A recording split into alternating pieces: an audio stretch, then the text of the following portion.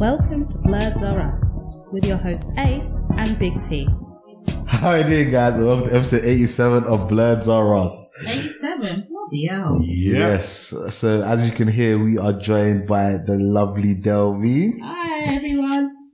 Hey. Now, how are you yawning already? After 9 o'clock I get tired. Such an old lady. So, if you're just going back to back, you're doing great because this episode is basically a part 2. We're dropping it in as soon as, I don't know, probably drop this on Tuesday or something. Yeah. So for you, a couple of days may have passed. For us, it's still the same day. Time travel shenanigans. I should have had this ready. Welcome, Delvine. Hey. We like to dance. We like to sing. We like to dance. I haven't told you that you can play this song. The Copyright issues. What are you talking about? You're right here.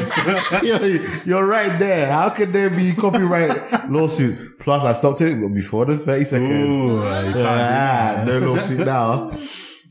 So what have you been? You haven't been on in a long time. I don't think I've been on since April. Wow, really? Okay. What was the last episode you was on? Surely wasn't you on the that movie about the puppets and the woman and all that stuff? What movie was that? The Sesame Street Gangster. Happy Time Murders. Happy Time Murders. That was the summer. And it's that was so time. Yeah, it's true.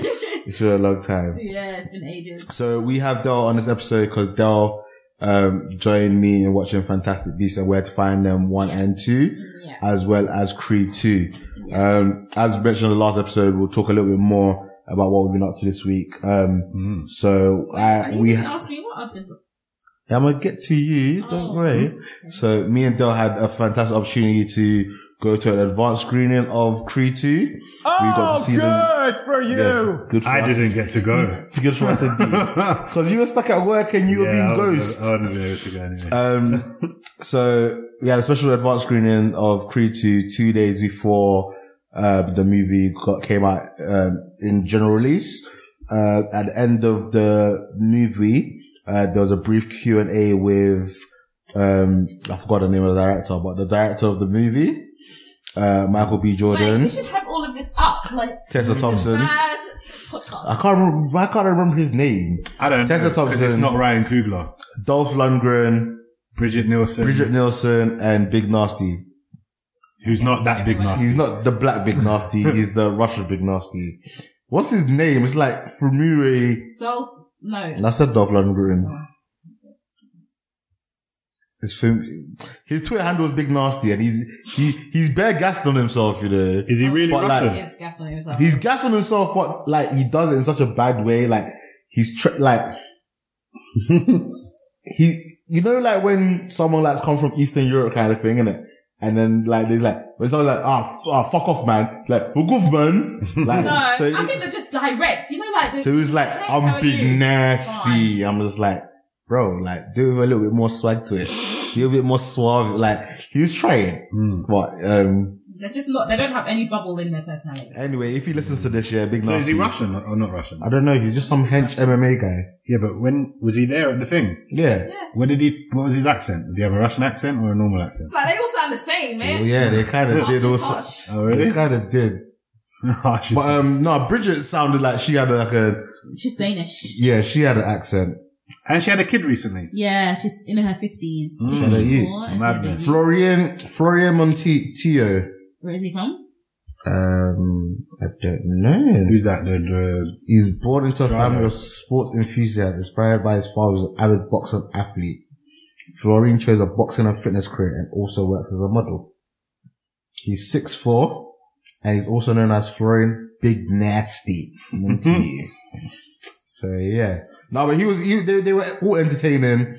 The one person that surprised me was Tessa Thompson. Oh, yeah. In everything I've seen her in, she comes across as the cool girl. On stage, she seemed like one of them annoying, popular girls. Oh, really? The high, She came across like that. I was just like, not like that. I was just like, oh, like the moment she spoke, I was just like, oh, I'm not feeling her voice. Really? I think you can hear it in the video. I think you can even hear me say that. I was just like, wow, you sound like everyone else sounds like the way they sound when they're on film. She sounded different. I was just like mad. Like, I was just like, raw. And her dress was very, very like, over the top. Yeah, flamboyant for such an occasion. Yeah, because it's just I guess Q&A. Do you know what I mean? You can just come like... No, you can come in a dress and like dress, but like, it's like she was on the red carpet, like. Yeah, but that's black people, man. Black people always come overdressed. I don't know. This was too much, man. It was like, was very she was just like... bare showing off side boob too as well. Like, obviously for the man them, that's great, but it was just like. I didn't even notice side boob. Because you're not the man them. You're not the man them. Of course you don't notice that. Of course, when you're twirling around, like Dove London had to like help her up because her dress was like Cinderella style, like a veil coming behind her. Serious? Yeah, it was just I thought it was just mad extra. The thing that I enjoyed about the Q&A was, there was a girl who I saw on Twitter. She basically, photoshopped a picture of her and, Michael B. Jordan. It wasn't even photoshopped, you know. It was supposedly a cutout. She had a, yeah. No, Photoshop. No, that's different. Okay, not Photoshop is when you edit a picture in. She actually had a cardboard cutout done of him. No, it wasn't a cardboard. It was a cardboard cutout. I read the article. I actually read it because Pop Culture left it. Well, that's what the article I read. No, it wasn't, because it's not a cardboard cutout. It was a Photoshop. I read cardboard cutout. I can't read it. You can't believe everything you read. Well, that is true. No, it's because I actually followed and I saw the Photoshop original tweet and I was just like, oh, that's funny. Oh, is it? And then the girl, she stood up and she was like, yeah, so I think she just wanted to stand up for the sake of standing up. She didn't really have a question. But she was like, I just wanted to talk about, like, you know, the love and the dynamic of you two characters. And by the way, I put up a picture of you, and me in the summer and it kind of went viral. And, yeah, I just wanted to let you know that was me. And then, Michael B. Can you like and subscribe and follow my page, please? Yeah. And then Michael B. was like, well, you can take a real picture now if you want. And she was like, okay. So then I was actually excited for her because I follow her on Twitter. And I was like, oh, that's the girl I follow on Twitter. That's jokes. And like, I liked your opinion. Now you're... So basically, on the Twitter post, it said, Twitter, make this happen. I found this guy in the summer and I've lost him and I can't find him. And it was obviously Michael B. Jordan surprises team who took cardboard cutout of him. It's not cardboard cutout. Team goes to prom with Michael B. Jordan cardboard cutout. Listen, all I'm saying is... the prom. There's two stories. There's a prom one. So he's done this twice, basically. There's a prom one, and there's the one from Friday, from Wednesday, whenever we went. Okay, some people are excited. So yeah, so that's why we are. That's how we out here fighting. I should have taken a cardboard cutout of Tessa Thompson and be like, hey Tessa, I took a cardboard cutout of you in the summer. Can I get a picture? No, do you know, again in the video I was a bit rude. I was just like, I bet this girl answers a dumb question. Like, through the whole time, her and her two friends were being like proper like fangirl groupies. I was just like, oh. Yeah, I swear they was like crying at one point. Yeah, exactly. So I was like, the moment she got the mic, I was like, oh, like I think you might be Woodward. You hear me saying, she asked so dumb.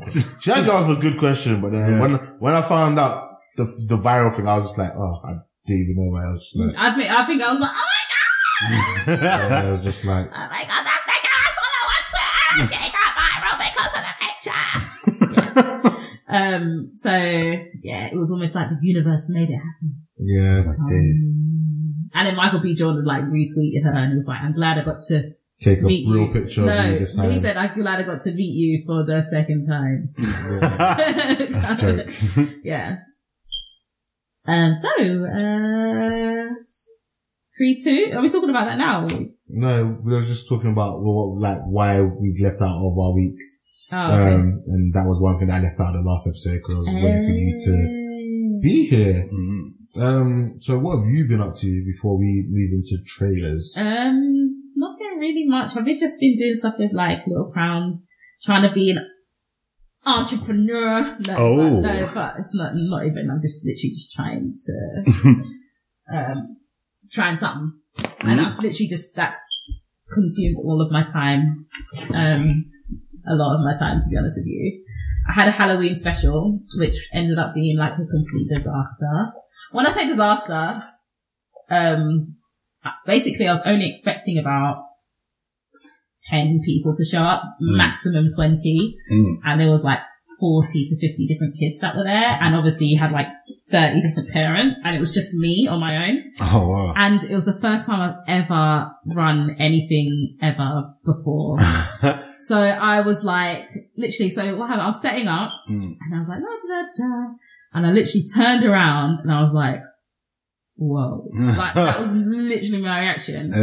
And then the lady at so it was in a cafe, and the lady at the cafe was like, oh, are you not going to collect people's money? And I was like, you're going to do that. In my mind. So I had to literally step over everyone and be like, have you paid? Have you paid? Have you paid? Have you paid? Have you paid? Have you paid? And obviously some people hadn't. Yeah. But I was almost like, what do I do? Like, I just generally didn't know what to do. And then my music was, because there were so many people. Actually, tell her, like, I'd done like a test one the day before, but there was only like 4 kids that showed up because I didn't really promote it. I just wanted to kind of test it out. And, the music was fine then, but then because there was so many kids at this Halloween thing, the music more or less just drowned out. Like you couldn't hear anything. And it was just like, oh my God. And it was not, it just wasn't fair that people judged my work based on that. It was your first time. It was my first time. But you're gonna get that though. I know I'm gonna get that eventually, but it's like, do you know what I mean? People judging you drastically for the first episode of Your Bloods Are Us when you're just like, no one did. Boy, if we got judged. No, but do you know what I mean? It's like based on our early content. That's what I mean. The pilot, I don't know. My pilot episode was sick. Well, all I know is I weren't there yet. So it couldn't have been that good. Oh, man. But you know what I mean? Like, you haven't really started. You're trying to like, okay, let me find your feet, see how things go. And then it's just like, what the hell is this? So is it kind of just like, you wasn't quite expecting that many people? I wasn't expecting that many. Bit of technical difficulties. These are things you can like iron out as you go, though. Do you know what I mean? That's why like, it's The lady at the cafe was like, oh, they're complaining your sound wasn't big enough. Get a better speaker. It's like, yeah, true. Like, there's things you can iron out. Exactly. And the amazing boyfriend that I am, went on an early Christmas present. And so that's one person off the list already. So just my mum, socks, my dad, socks, my brother, socks. Finished. You got me another speaker. And so I'm using that next week I'm having a Christmas show next week. And I realized that when I'm doing something on such a big scale, like a Halloween special or a Christmas special, I need helpers. So I've got helpers this time. So even Santa has helpers. You know, you need helpers for a big deal. Well. Saying that, do you still have your Santa outfit? I do. Sorry. We need to do something with that. I do have a Santa outfit. Do you want me to come and be Santa though? That your thing? Actually. Oh my God, that'd be so fun. Yeah, I've actually got a full like Santa costume with beard and everything. This New Year's Eve, I vow to make it out. You could be my elf, Ace. No. My black elf. No. I don't know why you have to be known as the black elf. Why can't I just be the elf? Just in reflection on our early episode, our pilot episode only had a runtime of 2 hours, 21 minutes. Yeah. And it has 112 plays. And our very first episode was the Logan episode. I don't even know why I still got an MP3 next to the title. That was only an hour and 34 minutes. And that has 127 plays.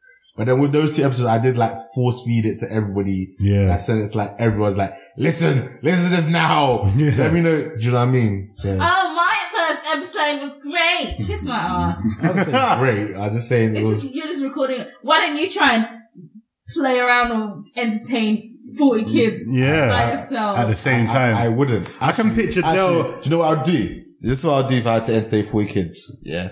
I'll grab all their toys and make a massive circle. Yeah. And I'll just pit them against each other. What? What, the toys or the kids? The kids. Fuck it. That's obviously a joke. Before social service come round. Did you know, one, I think it was in America, one like daycare center did that.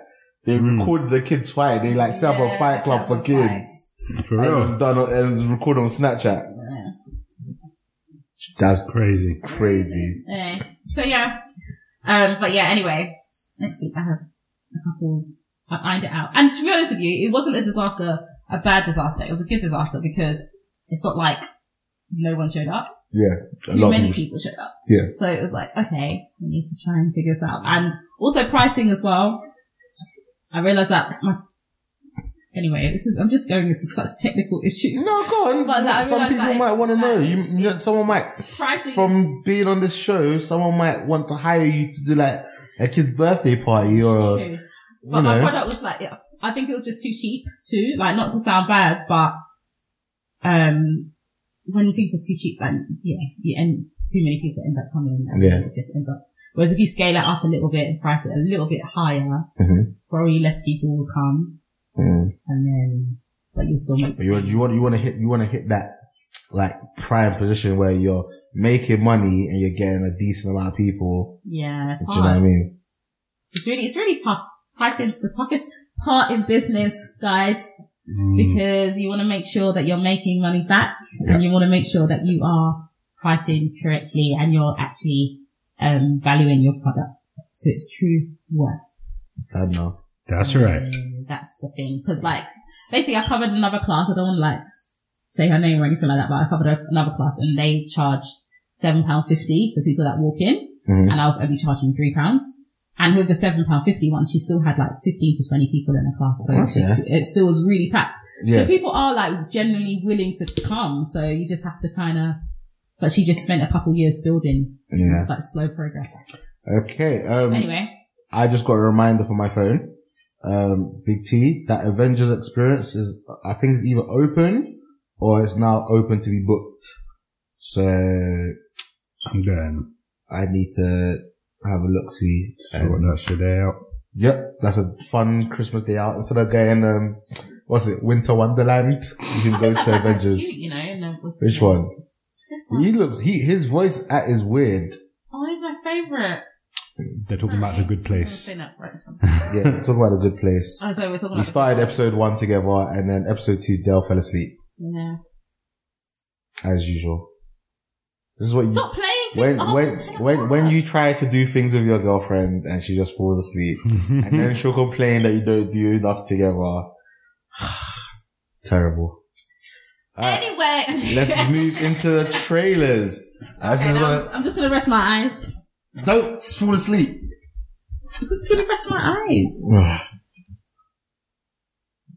Pearl and Dean. Bottom should be down the bottom. Oh yeah.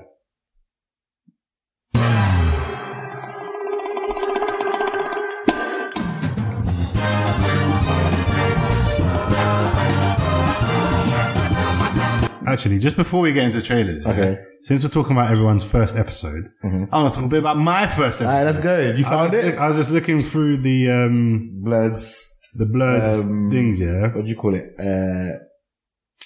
What do you call it? Not filing cabinet. What's that storage? Archives. There you go. And just some interesting thing. Recently, we've been having quite a lot of views. Like our viewership numbers have gone up, and it's been since. This is quite interesting, yeah. Apart from your fabulous pilot and your Logan episode, which you forced everyone to listen to, if we take into account the episodes that we didn't force anyone to listen to, our highest number of views. Can you guess what episode it was? Isn't that the one it was like the one after Winnie the Pooh? It was Winnie the Pooh. It was Christopher Robin and Searching. Was our highest listened to. Wow, 122. Yeah, and I'm happy because that's when I came up with my ultimate theory of the Christopher Robin thing. That's only 5 less than Logan, which I think is our most listened to episode. And since then, we've had a steady, at least, average of 80 and above listens. That's good. Around high 70s, 80, high 80s. So that just shows people heard my theory. on Christopher Robin, and they were like, I need to stick with this shit, like, this guy's amazing. Or maybe I've been promoting the show a lot more. Maybe. Do you know what our second highest what is? What, since you joined Not the show? including your first two. Black Panther. No. It's not Black Panther. Hold on. Are you sure? I don't think it is. No. It has to be Black Panther. It's not Black Panther. Black Panther's third. There's one higher than that, yeah. And I know you're cheating and you're looking for it right now yourself. Yeah, I know, but I know. Like, Shall I tell you what it is? Yeah. Episode 71, The Darkest Minds and the Meg. 114. Really? Yep. Do you know, what did we tag in that? We tagged Entertainment, Cartoon Network, Dexter, Jolly Bravo, Marvel, DC, DC, Gaming, Anime reviews, movie reviews, Pop Culture, The Meg, The Darkest Mind. I don't know why I tagged The Darkest Mind twice. But yeah, since then, James Gunn, Disney, Fox, Family Guy, South Park, Geek, Batwoman, Jason Statham, Rulers, New Line, Dragon Ball Z. There's a lot of kids stuff in there, so maybe like kids got confused and searched for it and end up listening to us. Kids shouldn't be listening to us. Kids should definitely not be listening to us. Black Panther was third. Yeah. And that was actually our fourth Black Panther episode. So people, as much as we love talking about it, people still like listening to it. So I'm happy about that. 4 episodes. Yeah, we did the early special. 3. Then we did the spoiler review. Then we did the aftermath, and then we did Wakanda Forever. That was our fourth one. Oh, snap, it was as well. Swear down. Oh, wow. That's insane. A few interesting things that I just want to point out. Infinity War. Where did I put it? Infinity War. Wait, there was the next one. Oh, so our number 4, do you know our fourth highest, apart from the pilot and your Fabulous Logan episode? 96 views. 96 listen. Let's go Power Rangers. No, that was 5th though. Okay. And that was my introduction episode. So bam, top 5 motherfucker. How many views did that have? 72. So one more than that. And again, it's a weird one that I don't know why this one got so many views. 23, Hitman's Bodyguard. Oh, really? Yeah. That's mad. That's a nice early one as well. Something I thought was funny. Where's the Infinity War? That's the trailer breakdown. Where's the actual... What episode? So Infinity War. Yeah. Got 65. So that. And where's... Infinity War or Infinity Kinda War?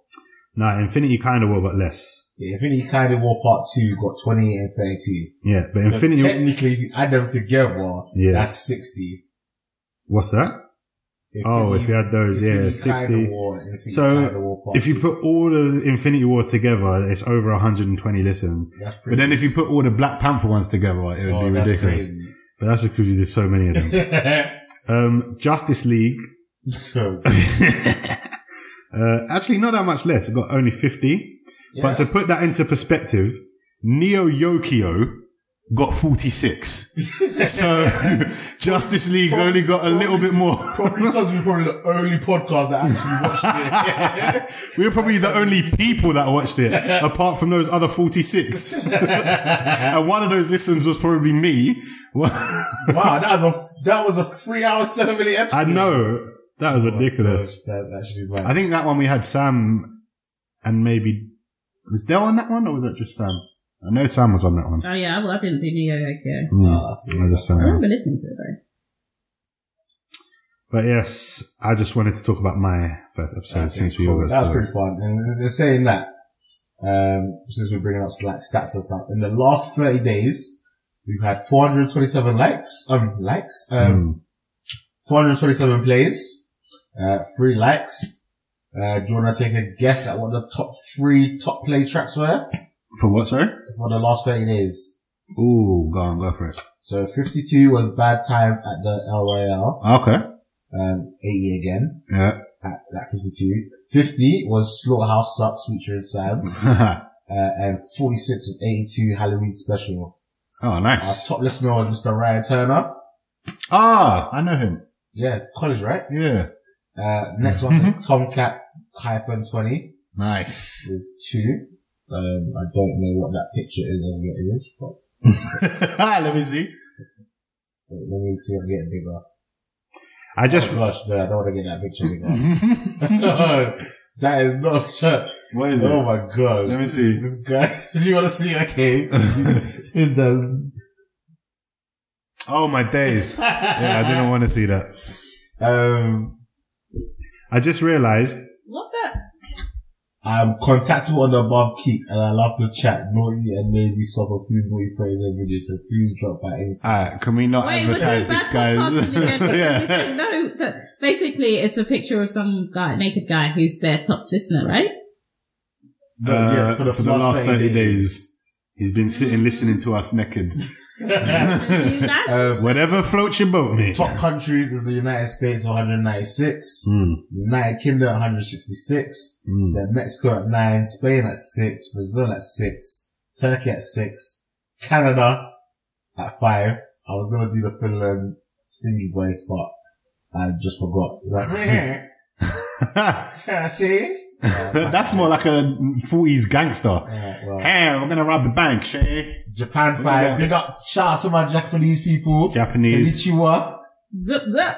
Atidakimasu. Let's if it's dinner time. Yeah, that's might be dinner time. They might be listening at dinner time. Free the Russian Federation. Free France. Free Italy. 2 South Africa, 2 Ukraine, South Africa, 1 India, 1 Thailand, 1 Pakistan, 1 Czech Republic, 1 Portugal, 1 Angola, 1 Georgia, 1 Poland, 1 Greece. Hey! My family! 1 Guadeloupe, 1 Finland, 1 Ireland, 1 United Arab Emirates. Like Dubai. Maybe that was me when I was in Dubai. Were you in Dubai the last 30 days? Oh, is it still the last 30 days? Still the last 30 days. 1 in Paraguay. Nice. And our top city with 91 players is Ashburn, United States. Hey. Shout out to the Ashburn Massive. Shout outs. Who's in Ashburn? Oh, there's like some Camberwell, United Kingdom, and then Austin, United States is the top 3. Croydon is in at number 4. Oh, zap, zap. Bruh. Croydon, that's probably us. So. No, joking. I listened to that episode a long time. But yeah, so that's like our last 30 days. Yeah, it's pretty, like I said, guys, if you like message us, interact with us, we will like give you your due diligence. Moment of fame on the podcast. Your spotlight. And, yeah. You wanna now hit the trailer bumper? Hold on, before we get into that, we talked about these Disney movies last episode. Yep. And I forgot to bring this up because you put out a poll. Oh yeah. Yeah, you put out a poll. So I'm just gonna work out the percentages. Hold on. Percentages? Yeah. Doesn't it not do it for you? No. When you end the poll. I think I have to end the poll. Wait a minute. I forgot how to work out percentages. What do you do? Divide it by 100. I thought it's times by 100, then I press the percent button. This is awful podcasting. So, hold on. Gives you 1%, then you times that. Oh, that's jokes. But that doesn't make sense. Why does it not make any sense? Oh, maybe it does. Alright, yeah, so okay, I got it. So it's pretty close, yeah? So you put up a poll on the Leftover Army page, saying whether or not all these Disney films that we talked about last episode, 11 Disney films, whether it would make more or less than 15 billion in total. It was pretty close. 54% agreed and said that it would make over 15 billion, which means 46%.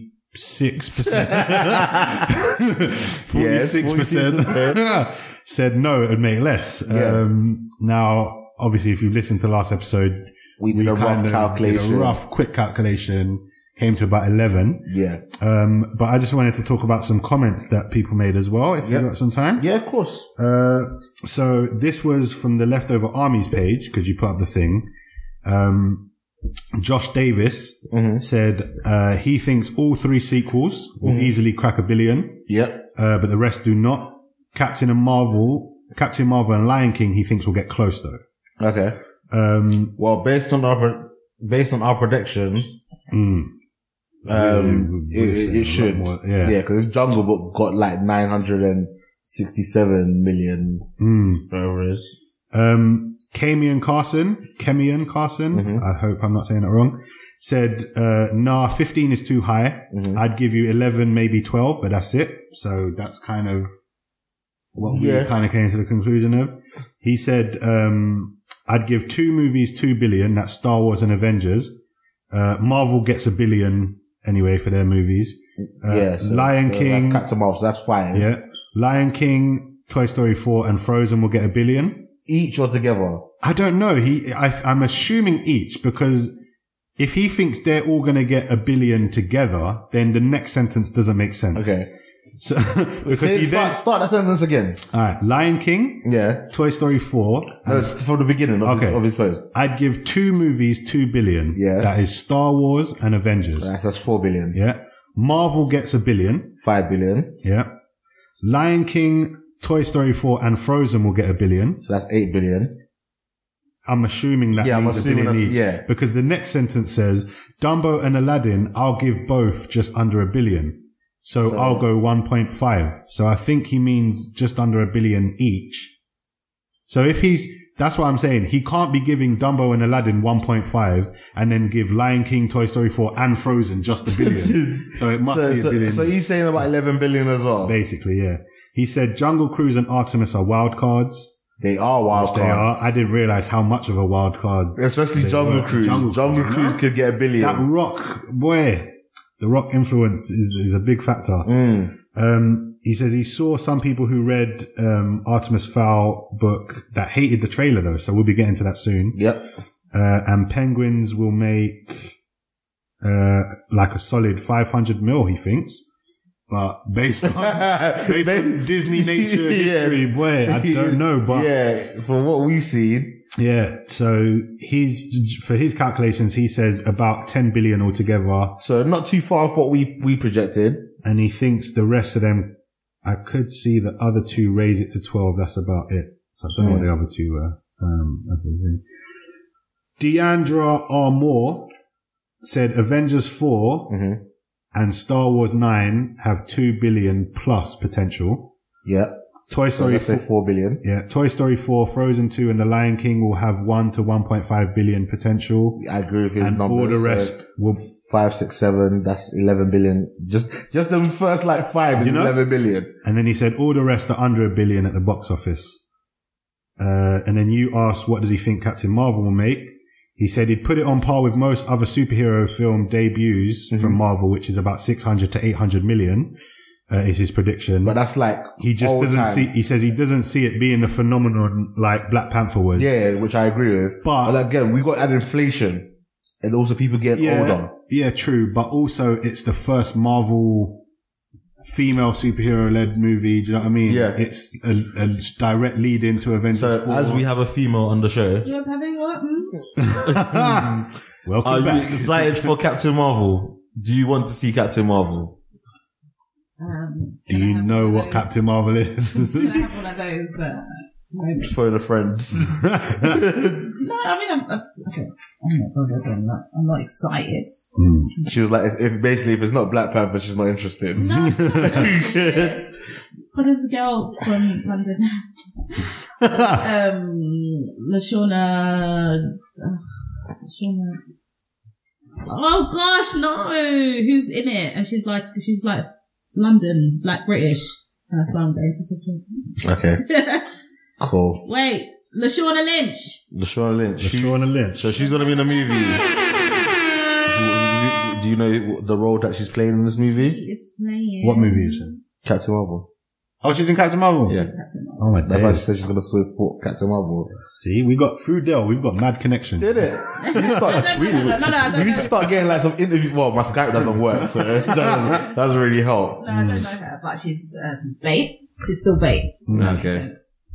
The last comment I just wanted to bring up, Michael Kerda, C-E-R-D-A, Michael Kerda, said, I think the real question is, and this is a good question, who is going to win, Avengers 4 or Star Wars 9? Avengers 4. Yeah, straight up. There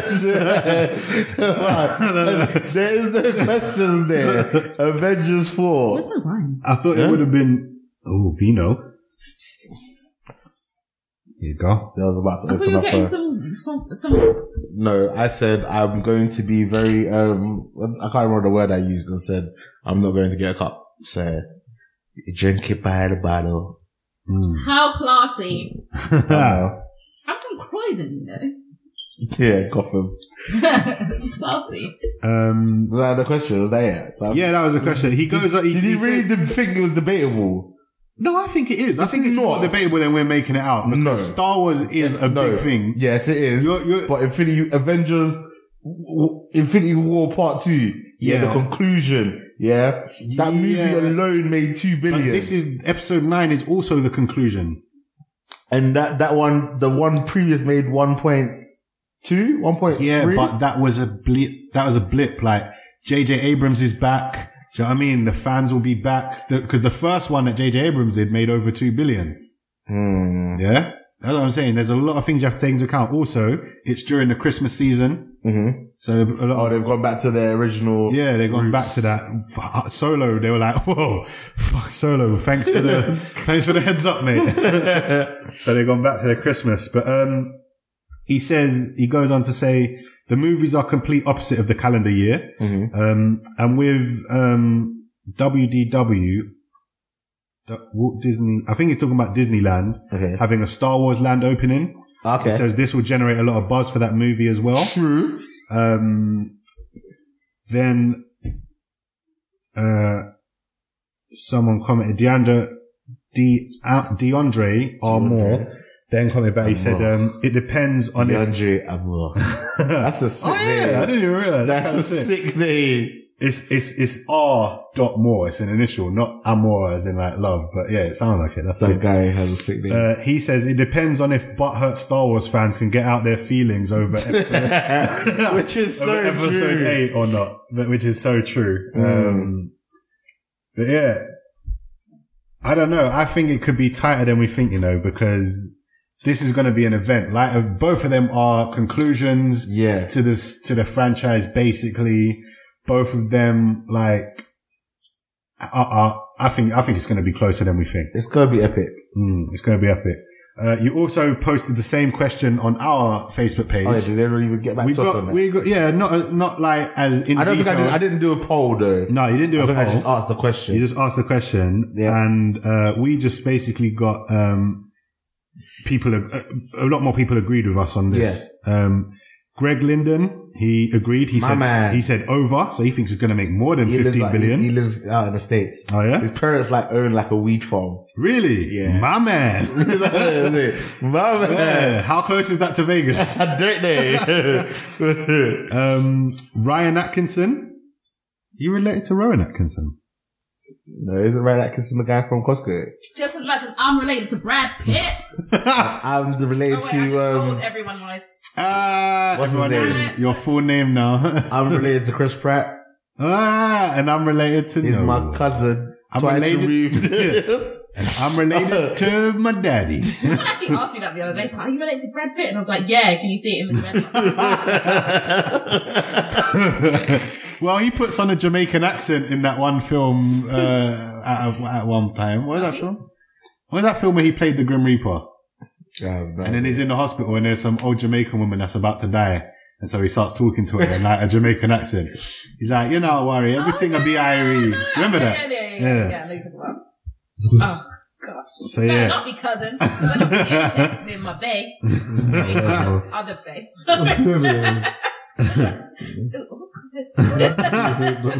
Well, Chris Pratt is Ace's bae, so boy. Listen, as long as he gives me half. Yeah. Give me half, Eddie. Yeah. So Ryan Atkinson just said more with a capital, more. So he thinks more than 15 billion. And Rebecca Darling. I know it's Darling, but I just can't. It's Rebecca Darling. She's the first lady. The first lady of podcasts. She said definitely over 15 billion worldwide. So if she agrees, then we're right. You can't argue with Rebecca. Yeah. Wait, what did Rebecca say yesterday? Yeah, she said definitely over 15 billion worldwide. Yeah, I honestly do. Like, especially like I said, if the casting in some of these other movies are spot on, Yeah. Like, as long as the films are good. As long as, like, word of mouth, like, do you know what? Aladdin's actually shit. Yeah, then I think that could hurt it. Yeah. But if everyone's just in general like, well, yeah, it's good, like with Beauty and the Beast. And also the dates. Yeah. Like, if they drop Aladdin, let's say, what's the release date for Aladdin? May 24th. So that's what? Easter holidays. I'm going to see that with you guys, by the way. Is that alright? May. Yeah, of course. Maybe. I think about it. May is when kids are on Easter holidays, right? You work in a school. April, May. So it'll probably be around the Easter holidays. Yeah, probably. Either Easter holidays or in the half term. So again, for the UK, that's good timing. Do you know what I mean? And again, if that aligns with like maybe, an American bank holiday as well, again, half term. Oh wait, hold on. What are you asking? When's like Easter holidays? 5th of April. Yeah. To 23rd of April. That's the Easter holiday. Okay, so. Wait, that seems like a long time. Yeah, that doesn't sound like good dates then. Yeah, that doesn't sound like good dates. Cause if it's got good dates and it falls like bang in the middle of like when schools are on holiday, all kids are gonna be like to their parents, I wanna go see Aladdin. Especially if they see the cartoon version. Yeah, true. Yeah, it's true. It's for us. It's not for kids. Between Lion King, Toy Story 4 and Aladdin, like, there's gonna be some boxed up kids at the cinema getting out my way. Mad. Nah, it should be good. I'm looking forward to it. Should be fun. We ready to go into trailers? Oh yeah. Yeah, okay, let's get back into trailers. I'm thinking that, like, what, are you guys doing something about trailers? Yes. Alright, trailers.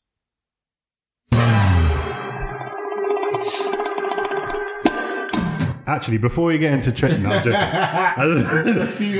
just wanted to see what you do. Alright, let's get into trailers.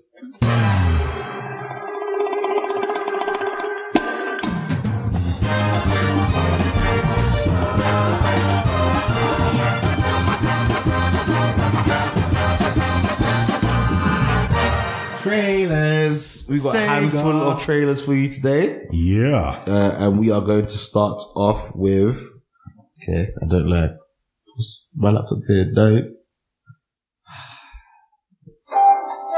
We're experiencing some technical difficulties. Oh, I won't do that. Alright, the first trailer we're gonna watch, because the last time we looked for it, we couldn't find it.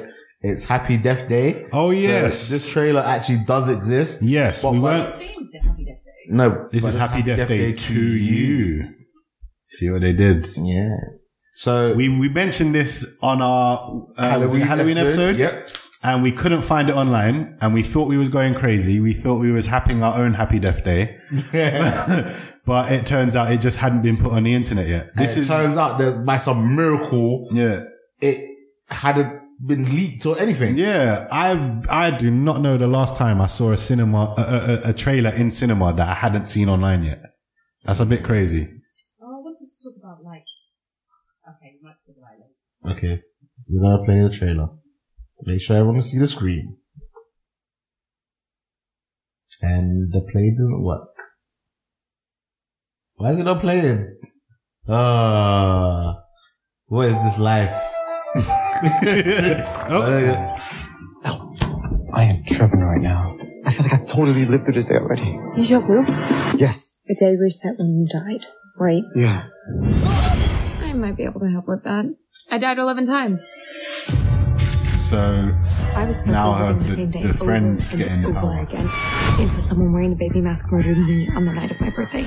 Turns out it was my roommate Lori. I kicked her. This is actually a different trailer to the one I saw at cinema. No, it's not the one I saw. A better version of my life. I don't remember her breaking it down that much. Yeah. You okay? No.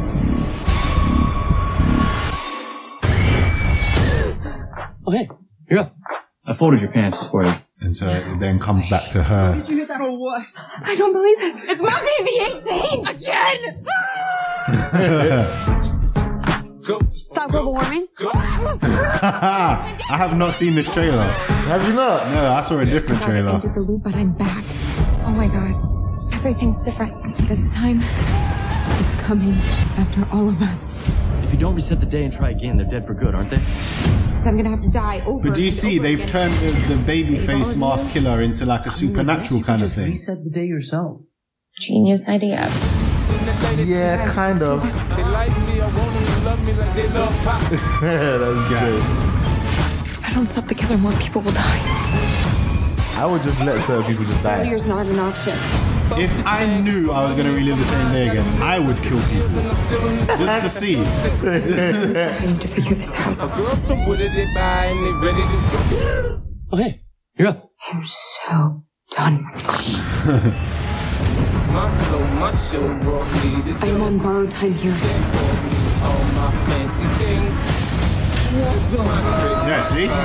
See the guy looking at Let's himself. see what you got. Yeah. So it looks like maybe their timelines cross over and shit. Who's gonna Like, pledge Kappa now that we have a death curse? I would find it funny if you just turned out to be the boy all along. what, her boyfriend? Yeah. That would be funny. I don't know, they seem to have made it look more like a supernatural thing, whereas obviously it was supernatural that she was dying and waking up, but the killer themselves just turned out to be her roommate. Yeah. Whereas now it looks like there's loads of them. Because they're going after more than just her. And they're coming for all of them. So I don't know what's happening there, but I'm down for it, man. I'm looking forward to it. Yeah, I really enjoyed the first one. It was so much fun. So, yeah, I'm looking forward to that. The next trailer, is Disney's Artemis Fowl. Now, I grew up reading these books, as a young child. Yeah, loser, nerd, book wanker. That's serious. And, I actually really, Like book library, like young librarian of the year or something. What? no, I did, what do you call it? Was you little librarian boy of the year? Librarian Fool of the year. I did the book trailer a lot. What else? I did a lot of events at the library, innit? Like I went to Brixton Library to represent my library at an event where Anthony Horowitz was there, and he turned out to be a cunt, and Stop using that word. he was. Yeah, you cunt.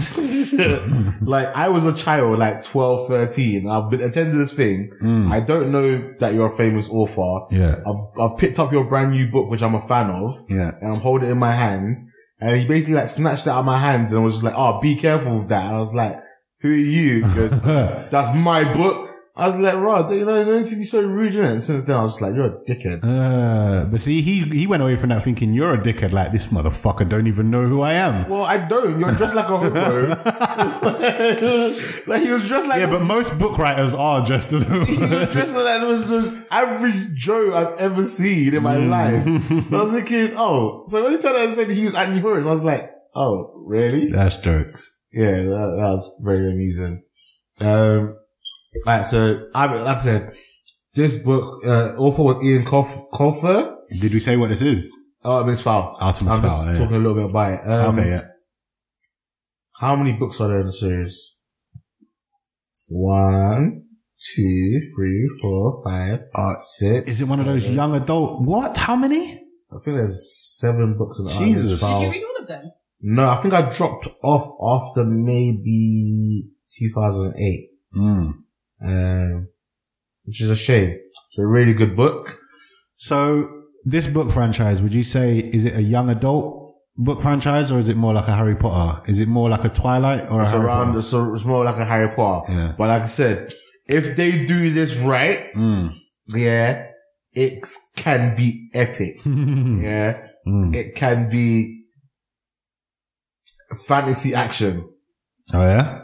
And hype fantasy action. Obviously they can't like do the blood and stuff because obviously, Disney. It's Disney and it's aimed at, it's a children's book, well, a teenager's book, innit? Yeah. The only thing is, I don't know how many teenagers still read like that much. Read this. Cause like, I'm excited for it because obviously I read this as a child, innit? So I've grown up with it and like, I always liked what it was. Yeah. They could have like, but the kids still read, man. They have to in school. Okay, anyway, let's watch the trailer and then we'll see if the trailer's got what I want it to have in it. Yeah. We haven't seen this trailer yet. So we're gonna press play now. Can you see the screen? Screen it, full screen it. Yeah, I can see Our world has never been in more danger. Why is it the full screen?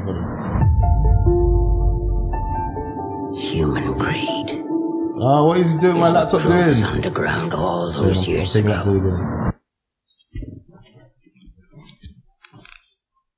Our world has never been in more danger. Human greed is what drove us underground all those years ago. To escape from your rapacious appetite.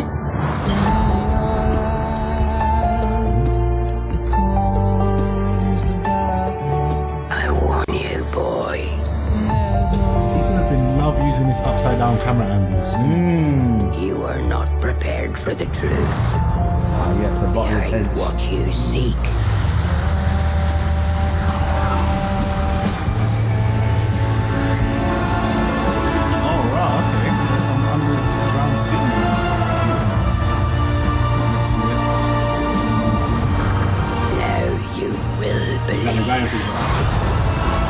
Artemis Fowl.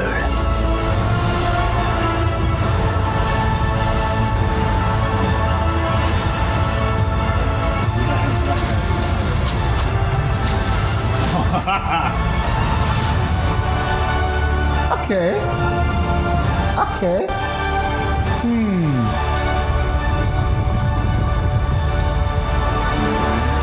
I need to see more. There wasn't enough in that trailer. I'd see more. I never imagined the butler's being black because I think he was like some Russian Drogo kind of guy. Yeah. So I'm a little bit disappointed that he's black and he's not mad hench. Yeah. From behind he looked hench, but from the front he didn't. He didn't look that hench. I don't know what's up with the eyes. He looked like Samuel L. Jackson from that other film. He has the same white hair and the white eyes and stuff. Alright, so imagine Elle as a child. Yeah. Who is the son of a big major crime lord. Yeah. But the crime lord's gone missing. So his dad's gone missing. Okay. Yeah. Now, this child's like 8, but like I said, he's Elle. Yeah. So he's got the intelligence of... Is that who that boy with the shades on was? Yeah. Okay. So he's got the intelligence of like a super mastermind criminal, isn't it? Yeah. So he discovers, that fairies, dwarves and all that exists. Okay. Yeah. And he like researches them and he figures out that if he like kidnaps one of them, he can ransom them for gold. Okay. Yeah.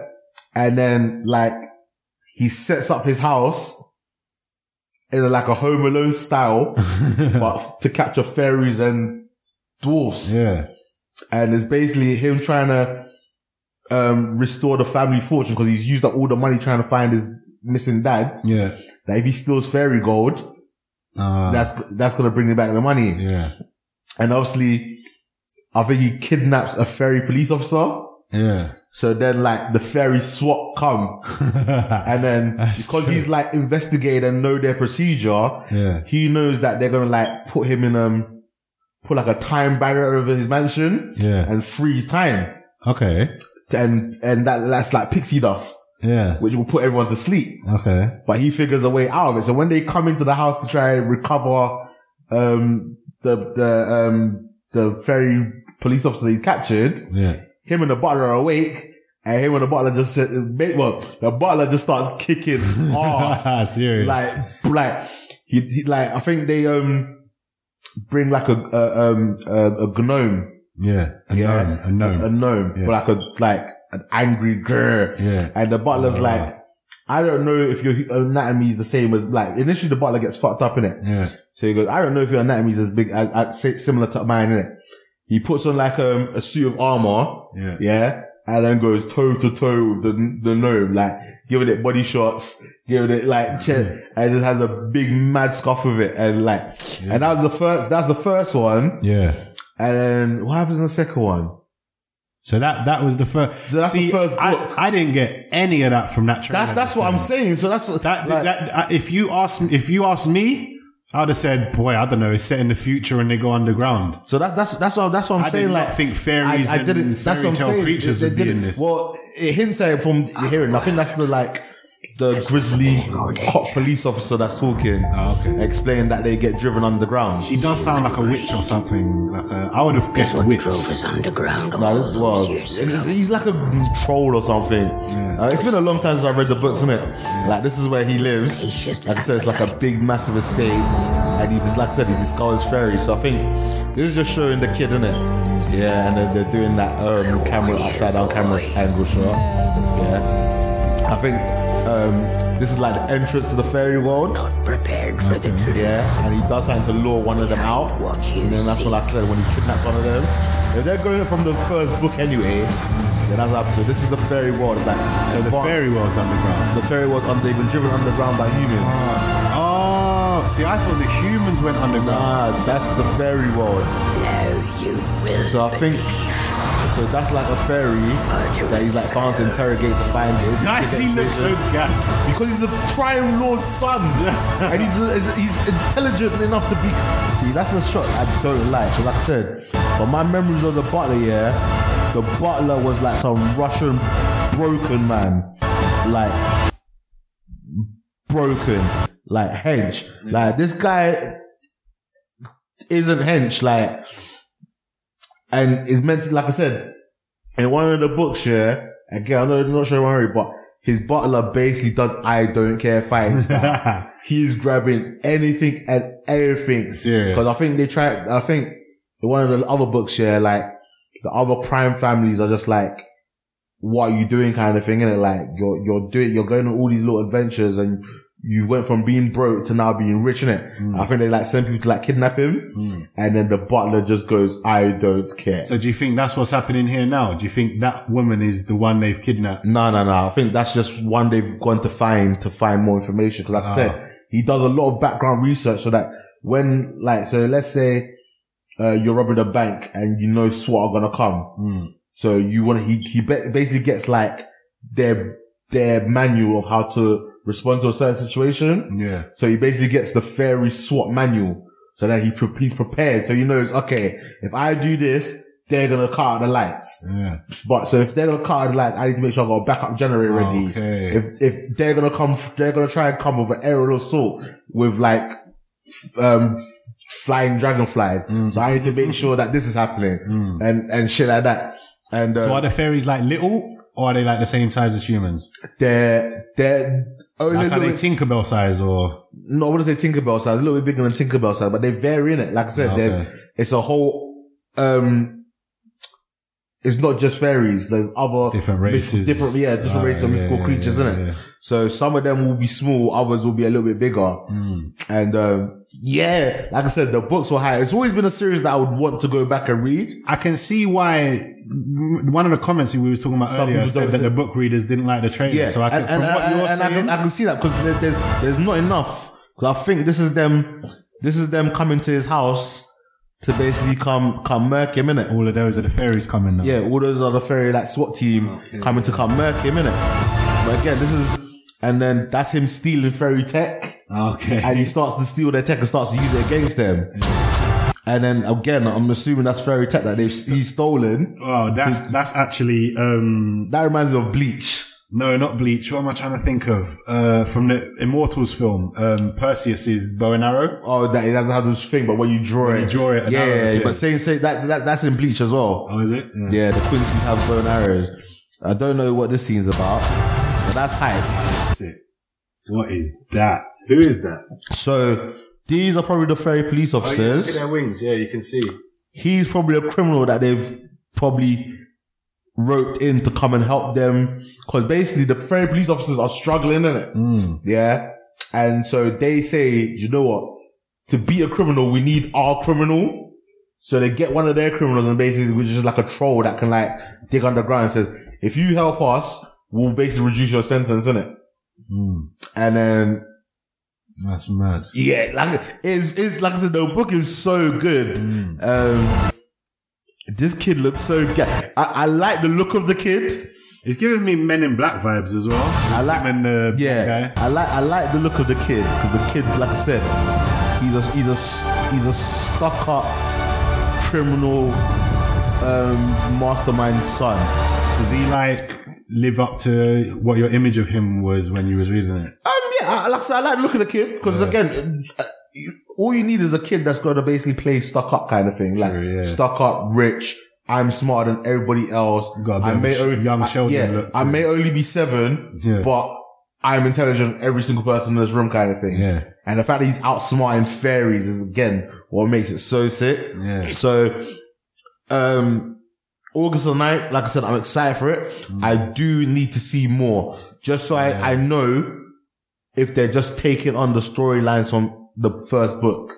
Cause like I said, we just went through, there's about 5 or 6 books. Yeah. And so do you think they can make a film franchise out of this? Depends on if it blows. Yeah. If it blows, I would love it. Disney are looking for that franchise, you know. They thought Wrinkle in Time was gonna be it. Like, they thought, if it does, I would searching for that new franchise. Like I said, I was a big fan of the books. Yeah. There's a lot more things happen. I think, not to spoil it or anything, if anyone has never read the book and maybe the films, but, in one of them, he finds out like that his dad's been like, was being like held hostage by like a rival, crime boss, family. Oh yeah. And then, he basically tricks the fairies into helping him. And he's like, look, if you help me like, get my dad back, I will, return some of the gold and stuff that I've stolen in previous books and stuff like that. Yeah. And,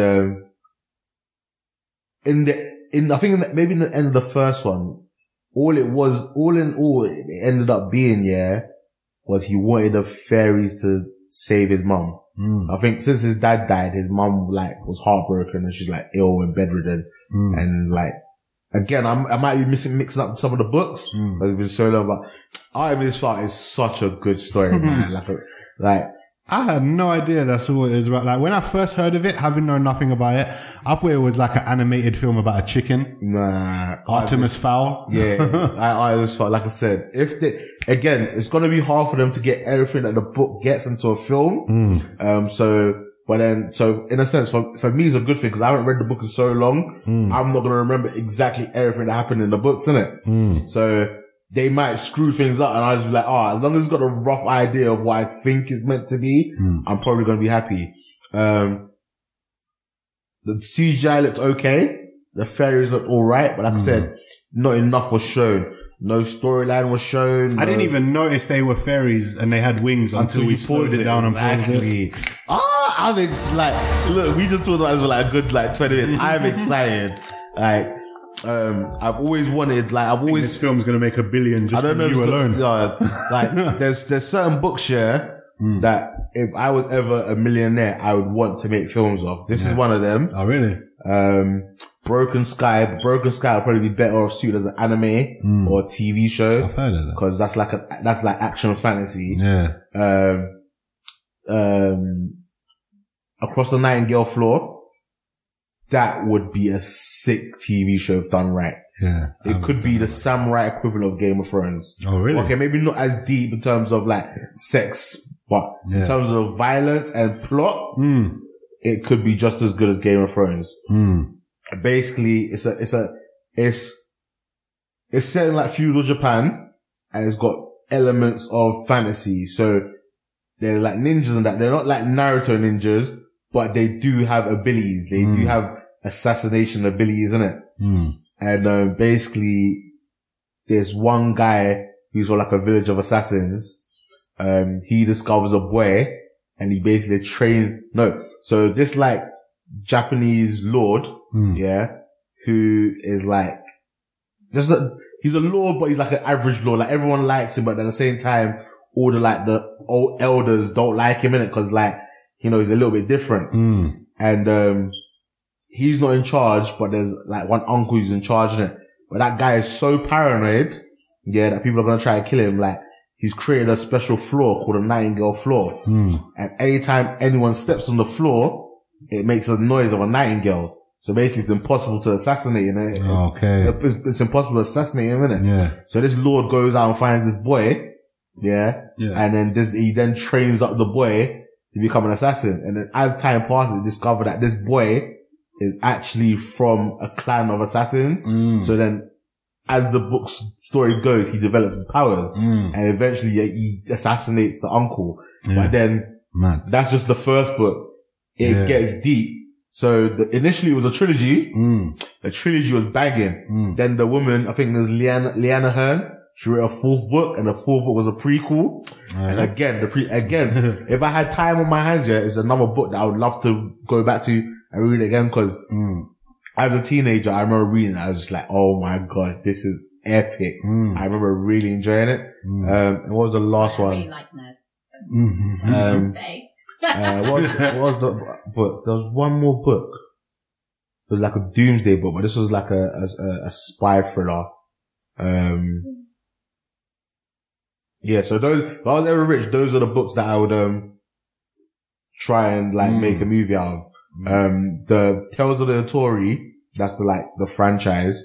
The rights of that books, that series has been passed on many times. Oh, is it? No one has ever done anything with it. So if someone does something with it, I'll be definitely on board with it. As long as they don't westernize the cast. Like, give me, like, Chow Won-Fat as the main guy. Give me, do you know what I mean? Give me an Asian cast for a Japanese movie. Do you know what I mean? Maybe not Chow Won-Fat since he's Chinese. But give me, do you know what I mean? But yeah, that's just me going back to reminiscing some of the books I read growing up that I absolutely love. Yeah. But yeah, no, I'm excited. Not enough was shown. I would need to see another trailer, to see more of the action. Cause like I said, I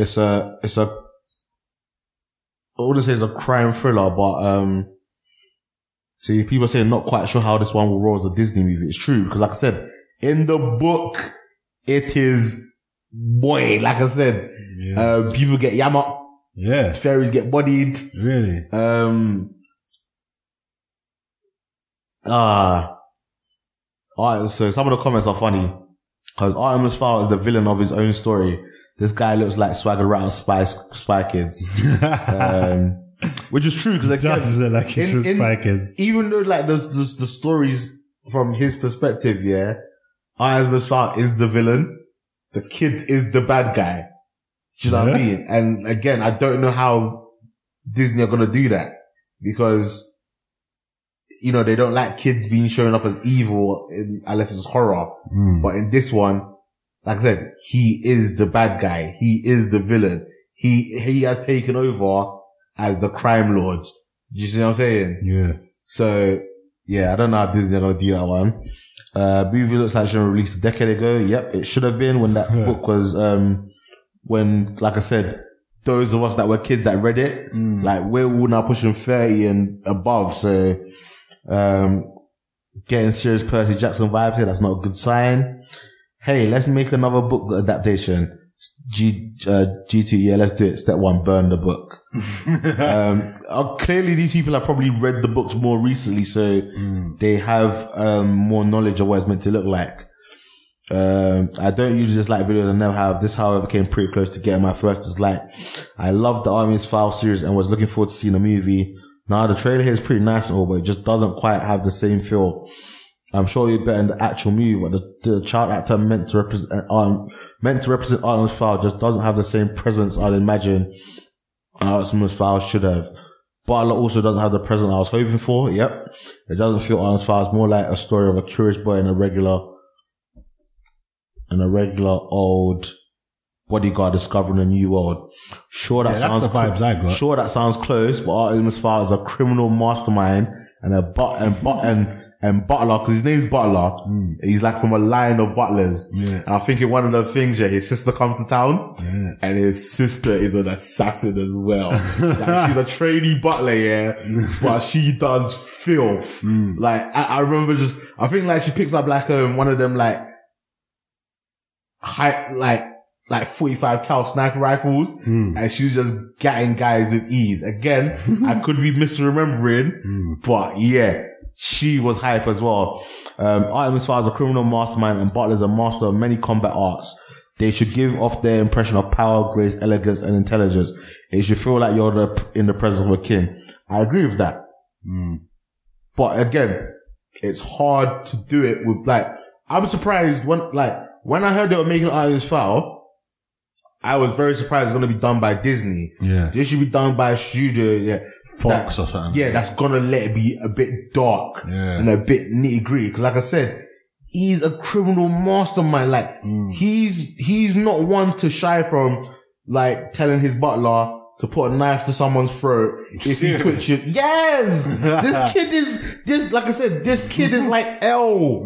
He's like L, but just a criminal. That's crazy. Like again, I don't know if I'm misremembering, but again, from what these people are saying, then maybe that is the case. Cause, like I said, I remember him just being I remember him being hard. Percy Jackson featuring Men in Black, they say in the movie we didn't ask for. See, yes. Thank you, Key Lime Cake. So they hired an African-American man to play the Eurasian man and a white girl to play a character with a nut brown skin. Seems legit. So stupid. Yeah, that's the world we live in nowadays. That's so dumb. They should have cast probably the big nasty from Creed. Big nasty from Creed. That's the disappointing thing. That's it. Someone said, I'm okay with Butler being black because it doesn't make much difference overall. It kinda does. Because black people don't come across, when Eastern Europe, you go somewhere and you just see a hard Eastern European person. Yeah. When there's a hard black person, you don't have the same fear. Do you know what I mean? Like, it's different. Like, I think that's because you're black, though. Nah. White people would disagree with you. Maybe they would, but I'm telling you, if you're going into a den, of Polish people with skinners and that, or you go into a den of black people smoking weed, there's a different scare. For you. I guarantee you every single white no. I guarantee you there's a lot of white people that would be shook to go into a den of black guys. Once I was on the train, and this little white boy was like, is she gonna stab her? To her dad. I remember the story. Like, by the way, listeners, I'm 5'1". I am very small. And it's like, me go stab what? But because of the media, like, a lot of white people are scared of us. And like, I work in like a very sort of affluent, there's hardly any black people area, and I get looks all the time, like, Serious. So like, it's because it's you're not scared of black men. Yeah, because you are a big scary black man. That's why. So another person kind of touched upon the same things. I'm okay with Butler being black because it doesn't make much of a difference overall. Was this A1? Much of a difference overall. I also pictured Haven as Sonya, but that's not a problem either because obviously it's underground. I do have a problem with a white child being cast as a nut brown fetish equivalent. I have a problem with a middle-aged dude who yells a lot and is quite possibly also nut brown, since I got the impression that all elves are being played by a soft-spoken elderly woman. I love Judi Dench, but can you pitch the LAP betting on when she'll have a heart attack due to yelling? I have a problem with the fact that Disney seems to have missed a large part of Artemis' character, which is that he is completely useless at anything physical. Yeah. I have a problem with the fact that they seem to introduce several new things in their attempt to make it more fantasy-like, like the spirit's transformation and Butler's birth. I know all we have is a tease and casting, but still don't get that finished product is going to look like it should. Which again, I agree with. But I'm willing, again, because I haven't memorized the book as much as these guys have. Like some of these sound like they've only just read it the other day. Like this person's like, I grew up reading Artemis Fowl, my childhood is ruined. Someone else is like, Percy Jackson, is that you? Was Percy Jackson that bad? It wasn't great. I never saw it. I only saw the first one. Because it's a Greek thing, I thought I might have watched it. So I was like, that's not what Artemis Fowl looks like. Butler has hair. He's supposed to be bald according to the books, and Artemis is supposed to be cunning, criminal mastermind behind everything. Why do they have him with guns in the center of actions? Well, no, there is one scene in the book where he does, I'm pretty sure there's one part of the book where he does get fairy tech and he's forced to do something because Butler's dealing with something else that's like a major threat, and he's left like abandoned by himself. And he's like, crap, I've always had Butler to like kill people for me. So now I've got to get my hands dirty. Right. Yeah, I get the comments. I really do. Yes. Crimson Drummer, you are the guy. I think Dave Bautista would have been a better fit for Butler. Yes. Dave Bautista would have been ideal for Butler. Yeah. You want someone with that big demeanor. Stocky. Yes. Yeah. That scary look, like man of very few words, but he will break your neck. That's the part. This black dude was bare cuddly, like a little teddy bear, man. Like, to you. Like, you keep... some weak, man. So, do you think Terry Crews would fit? I think Terry Crews might be too big. But he's got to be fast as well. He's got to be a martial artist. Like, he's got to be... But disregard Terry Crews' character, because we know he's a big soft... Yeah. Looking at him, do you think he's a big scary man? Yes. Okay. That was not the answer I thought you were going to give. You just fucking stepped on my point. Because man's head I don't get what you're saying then. Like, how can you say... So, with Terry Crews, because you're probably thinking, because you always see him like bare smiling and happy. Yeah, so that's the thing you have of him, yeah. But again... No, but I'm saying disregard that. If you just look at him as like... Just look at him. He looks like the stereotypical big, scary, muscly black guy. Yeah. But you're saying big... Like, they're not scary. Russians are scary. No, but like... I'm saying to you, maybe, yes, a gang of white skinheads sounds very scary to any black person. So, you see how, Agent Hitman looks? Agent 47? Yeah. Yeah. That's the kind of look that you want for Butler. Yeah. Okay. That like stern, I take no crap. I'm gonna crack a bottle of vodka over my head and stab you with it. Do you see what I'm saying? Yeah. Did you get that vibe from that guy? No. Did you get a vibe that he'll pick up a pencil and jam it in your throat? No. That's Butler. Yeah. Okay. Butler is an assassin is a bodyguard for the criminal mastermind. From this trailer, I didn't get the vibes that he's a big scary guy. I got the vibes that he's the protector of this boy. Like, the big, like, friendly black man who will protect the little white boy. Okay. Do you know what I mean? Nah, like, he's basically meant to be an assassin whose job is to be a bodyguard. Yeah, no, I think it's not a bodyguard whose job is the clamp. It's a clamp man who's been reined in and told, kill anything that comes in this circle of this kid. But yeah, I didn't realize I was gonna go off so much. Like, when I heard about this, I was really excited. The trailer, again, I'm gonna give it a benefit of doubt and check it out. And hope for the best. But like I said, I need more. That there wasn't enough from that trailer for me to see what exactly the storyline was gonna be. Yeah. Whether it's good or bad, I'm gonna see it. And I'm just gonna have to hope it's good. Do you know what I mean? Yes, people are disappointed, but Disney can kind of afford to take risks with such a property and such a thing that maybe not everyone remember, where again, if someone like Fox or someone else did it, they may not have had the budget or the ability to do it, because obviously people, you know, don't trust new things. And that's like I said, I always say this. Yeah. When it's a new property, we don't really give it a chance because we always want something that we've seen before. So, guys, I applaud you. Like, I encourage you. Yeah. Whatever the smart word for encourage you is. When this comes out, give it a go. Do you know what I mean? If the second longer trailer doesn't sell you at all, then fair dues. I'm not going to make you waste your money on something that, you know, you're not going to enjoy. But, yeah, that's enough of that. So, like I said, got really, really excited. I like the trailer. The next one we're going to talk about that I've held off on watching. Yeah, same. Is the Keanu Reeves, Replicas trailer. So, yeah, we're going to have a look at that and have a little discussion on that as well. Maybe it might be as long, maybe it won't. So who knows?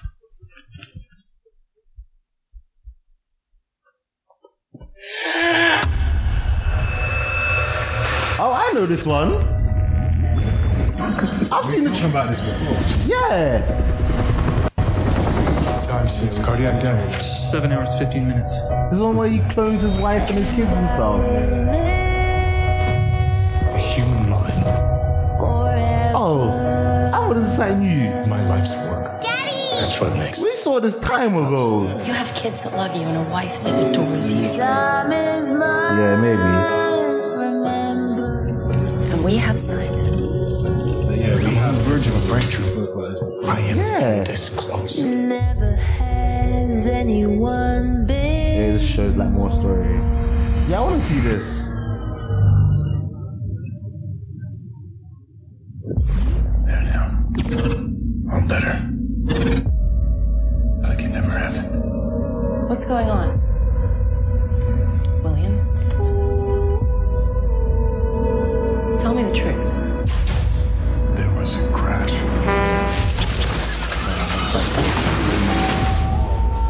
You and the kids died. I brought you back.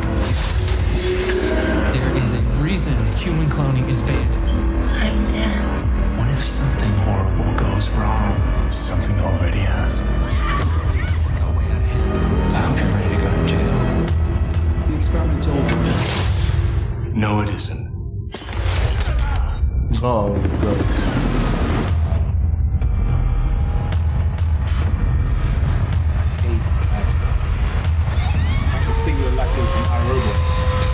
Yeah, I think he put his mind onto the robot. And I'll go I love you. forever.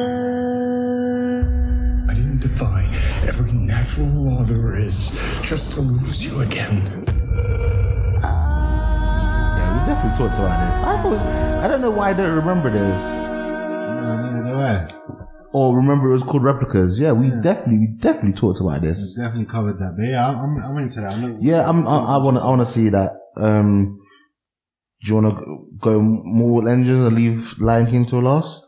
Yes. Alright, so more with engines. I was 8 years I haven't old seen this either. when my mother died. This is the new extended trailer. Come on, YouTube. She loved traveling the world and digging up the past. He used to visit all the time. Now one day, everything changed. When the Fire Nation attacked. She'd found something. Something he wanted. Isn't this directed by like Peter Jackson? Yeah. That's why people are weekend. Why them guys work together a lot. Yeah, he's in Lord of the Rings as well, isn't it? There's that Boromir.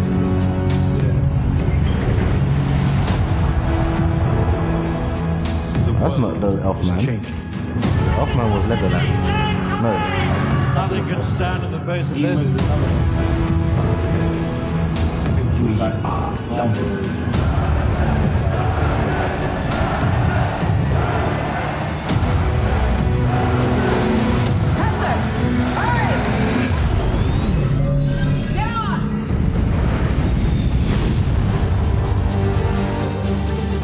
Yeah, this second trailer didn't really excite me. I watched the first one. And that if anything should happen to her, I want to see it and I'm going to hope that it's great. Well, not great, but it's good. she could be a problem if she's anything like her mother. Keep it safe. What happens when you find Hester Shaw? He's also the crew. Weird creature.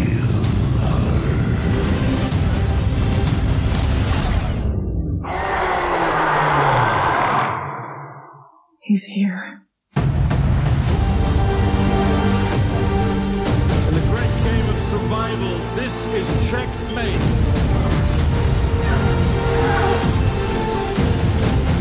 I knew you wouldn't leave me. Shut up and run. You sure you want to do this? Wait, is this based off a book or something? I have no idea. You look at her, and all you see are the jagged edges. But she is. It seems like it's going to be really epic, and I'm going to be very annoyed if it's not, because that just means you just showed me all the epic moments in the trailer, and the rest of it is just gonna be talking, boring stuff. Like I said, when the trailer first came out, I was really excited. This next, like, extra trailer hasn't really filled me with that much joy, if I'm being brutally honest. But I will give it a chance. Like I said, I was excited for it. You know, we've gone and seen things that we were a lot less interested and have been pleasantly surprised. So, true. I don't see why we wouldn't be surprised by this one. And the last one trailer for Before today. we get into this, did you want to talk Alita Battle Angel? Oh, yes, sorry. I completely forgot. Yes, please. We're not going to watch it because we watched it earlier. But, there was another new trailer which showed a bit more story and a bit more of what's going on. Now, again, I've never seen the anime or manga or whatever it's based off. But, I didn't realize that there was actually like a gladiator like robot element to this. So I guess that's what the Battle Angel thing is about. But, yeah, like, it looked like she gets put into some robot wars kind of scenario and she has to fight and defend herself. Sorry. I thought... I've gone to the Iron's Fight Wikipedia. So. Oh, shit, we're back. There's 8 science fiction fantasy novels. Yeah, 8 of them. Yeah. So they could get at least 9 movies out of this. Because the last one has to be split into 2, obviously. Yeah. But yeah, so Disney are looking for their new franchise, man. They're adapting all these books. I really hope so, man. But with Alita Battle Angel, I think Christoph Waltz is a great actor. Yep. But he only seems to be good in Quentin Tarantino movies. Like when he was in James Bond or when he was in other things, he just doesn't seem as good. But this is a Robert Rodriguez movie. Yeah. So Quentin Tarantino will probably be on set anyway. Yeah. Somewhere about. And, so I'm thinking this is going to be good. I'm liking what I'm seeing so far. I'm coming accustomed to her look with the big eyes. It's not bothering me as much. Yeah, it's not bothering me as much, but it still looks a bit weird. Like, I think as time's gone on, they've cleaned up the CGI, like cleaned her up a lot. So it doesn't look so, it was never bad. It just looked very out of place-ish. That's the right potential word? Out of place-ish. That's many words with an ish added on here. Just didn't look right, I guess. I know what you mean. It's just because no one else looks like that. No one else has the big eyes. Like there are other robots and androids and stuff, but no one else has the anime eyes, which is just Android weird. Why 18. does she have anime? She does look like a bit like Android 18, doesn't she? Like a brunette Android 18. Black version. Not black version, but black haired version. Yeah. I know, I've got another photo here so you can keep that. But yeah, I'm looking forward to it. Like I said, I didn't realize there was this whole gladiator kind of section to it. So I'm into that. Should be fun. You know I love a peaceful robot with war potential that has to fight to protect the ones it loves. So yeah, I'm into that, man. I'm looking forward to that. So our last trailer, before we actually watch it, I think a little disclaimer needs to be said. Before we get to our last trailer, I'm just going to read the description of Butler to you, yeah? I knew it was going to be about Artemis Fowl again. I knew it. This guy's so good. Go on. Right. Butler is the Fowl's loyal manservant, Artemis' bodyguard, encompassing around the world his adventures. He's the 3rd most skilled martial artist on the planet. The first is a monk on a Pacific island, and the second is his sister, Juliet Butler, whom he trained himself. Oh my god, so his sister, the one you were talking about. See, I told you. Is the second number 2. Oh, she's the number, so the monk's number 1. Yeah. A formidable marksman and firearms expert and has immense experience of the criminal underworld, often providing help for his charge through his many contacts. His first name is Demovoy. Yeah. He also has a little Butler. That's Butler. This is his first name. He also has a little sister who appears in some of the books. Butler, okay, this is kind of a spoiler. Butler is rendered clinically dead temporarily in the Eternity Code, but is rescued by the ingenuity of his principal and the healing powers of Holly Short. Butler arms himself with a 6-saw P226 pistol chambered in 9mm, but often resorts to other fairy weapons for his tasks. He's a kill man. Yeah. That guy is not a kill man. I actually want to see this film now, but I know it's not going to be... There's centaurs, there's trolls. Like I said, the whole under thing is not just fairies. It's like all magical creatures ever known to man have been forced underground and they have to live together. I might have to order the books. Are you going to have time to read them? I don't even know. I'll have to make time. Like, I'm excited. I think if I read the books again, and then, you know, I'll do it after I watch the film. Because if I read the book and then the film comes out as trash, I just want to cry. Because this was announced like years ago. Yeah, but really? They never got it off the ground. So the fact that they finally got it off the ground is, again, it's Disney. When Disney wants something, they'll just be like, fuck it, we're doing it. We're not losing the rights. We pay for it. We're going to do it. If it's good, it's good. If it makes money, it makes money. If it's not, we're Disney. So fuck it. We've got money. Exactly. Right, sorry, now you can go. Speaking of Disney. Speaking of Disney. Last trailer we saved the best for last is Lion King. But like I said, before we actually get into it and discuss it, because this is probably going to be, well, I thought this was going to be the longest one, but you kind of ran off with Artemis. Sorry. No, I don't care. Like, you're excited about it. I'm glad. Like, it's good. But yeah, before we get into Lion King, I think a disclaimer needs to be said. I don't know about you. I'm not going to speak for myself. I don't speak for myself. But Lion King is the movie, bro. It is the childhood movie. Yes. When I think of Disney, Lion King is number one. When I think of childhood animated movies, Lion King is number one. When I think of animated movies in general, take into account Toy Story or anything that's come out nowadays, Lion King is still number one. It's based off Shakespeare. It has the cast is ridiculous. It showed you not only like death, because we've had death in Disney before. Like Bambi's mum died. Like we've had shit like that. But this showed you. Sorry. You're gone. If this is about Artemis Fowl, I'm gonna punch you. You ever gonna get a live action Bambi film? Probably. I think we're gonna get all of them, bro. They're gonna run out of them and they're gonna do all of them. We're getting a Lady and a Tramp one. So yeah, I do think we might get we didn't bring that out, did we? Yeah, we did. We spoke about that last episode. Pay attention. Yeah. Oh yeah, that was the one Tessa Thompson as Lady and... Yeah, Justin Theroux. Okay. I don't think we actually did get into it. Yeah, Justin Theroux, who was, the spy who dumped me. He was the spy. He's gonna be the Tramp. Oh, yeah. Okay. Yeah, I can see that. Yeah. And Tessa Thompson as Lady. Yeah. It's going to be live action. I can see Tessa Thompson CGI animals. But yeah, so. Lion King. There's going to be CGI animals. Not like Scooby-Doo. So like Lion King. I guess, I don't know. Like, they'll either take real animals and just done it live action with people. Yeah, no, it is. Oh, what do you mean? Oh, like Lady and a Tramp people? Yeah. Nah, that's not the Disney film then, is it? Imagine if they made Lion King with real people. No, you can't. It would just be Macbeth or Hamlet or whatever. Lion King with real people though. Well, you can. It's just Macbeth. Nah, Macbeth? Hamlet? Which one is it? I think you can do Lady. Hamlet. I think you can do Lady in the Chat with people. Yeah, but you could do any Disney movie with people. You could do Jungle Book with people. Even though it wouldn't make sense, because then they'd call him a man cub and he'd be but we're all man. So. Exactly, so that one wouldn't work. But Lady and the Tramp is like, I get what you're saying. It could be like a woman and a homeless guy.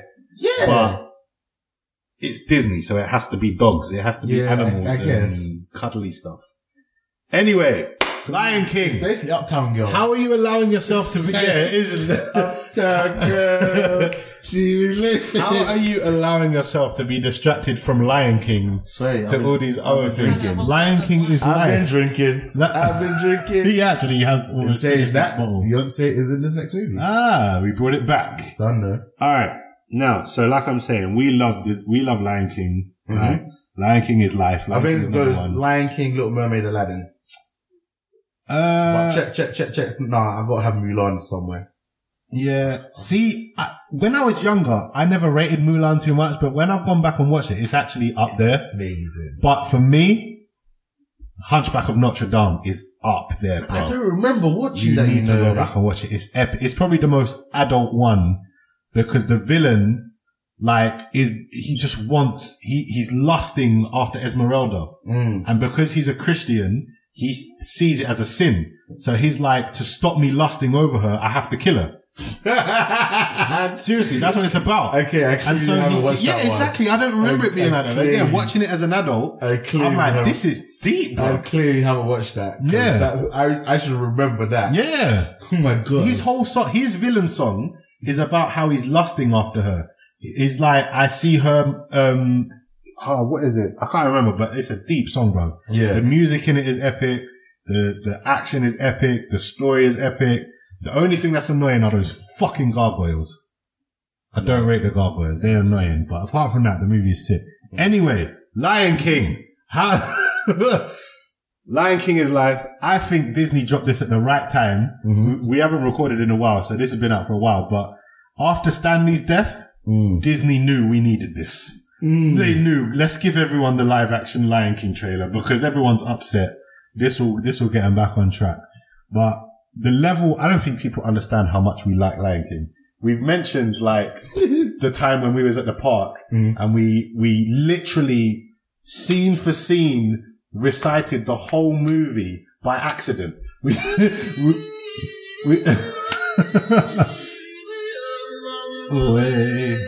reminds me of Timon and Pumbaa.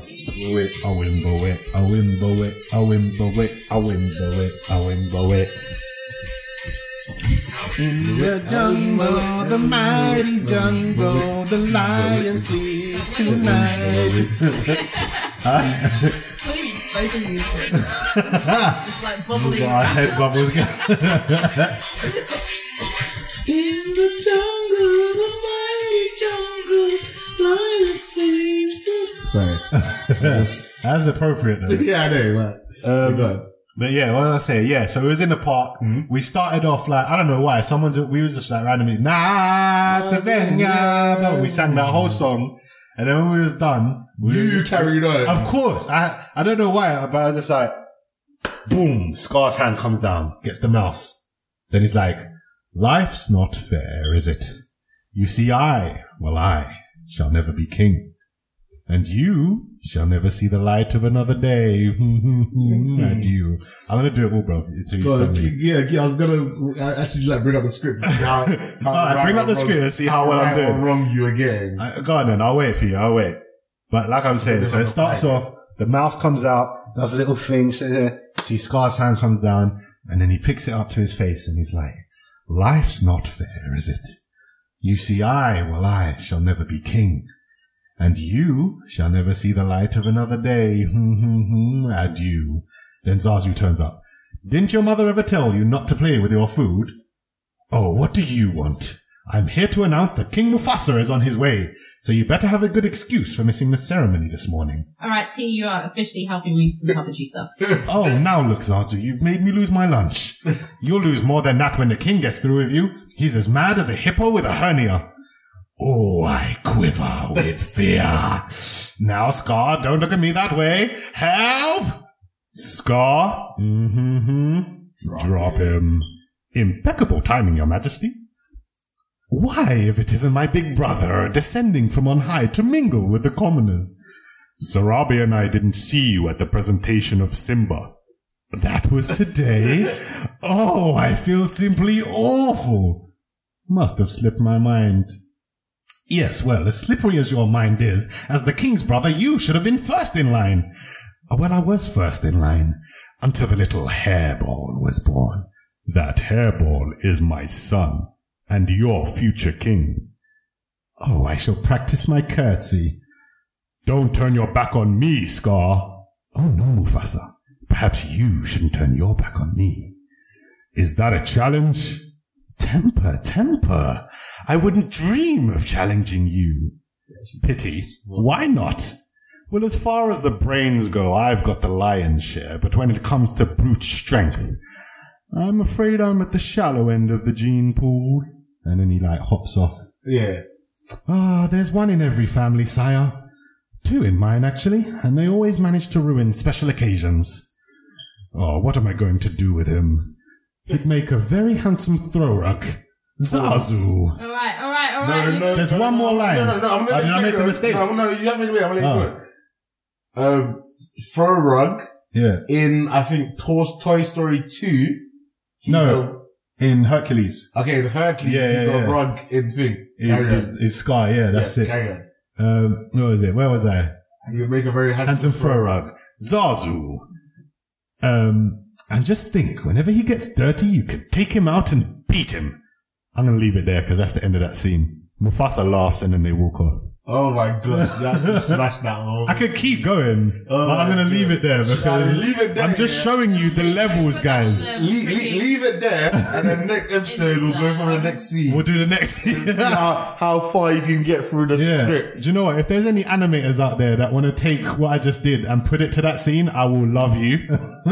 But seriously, like, I'm just showing you how much I love Lion King. I could do the whole movie right now, but I'm not going to.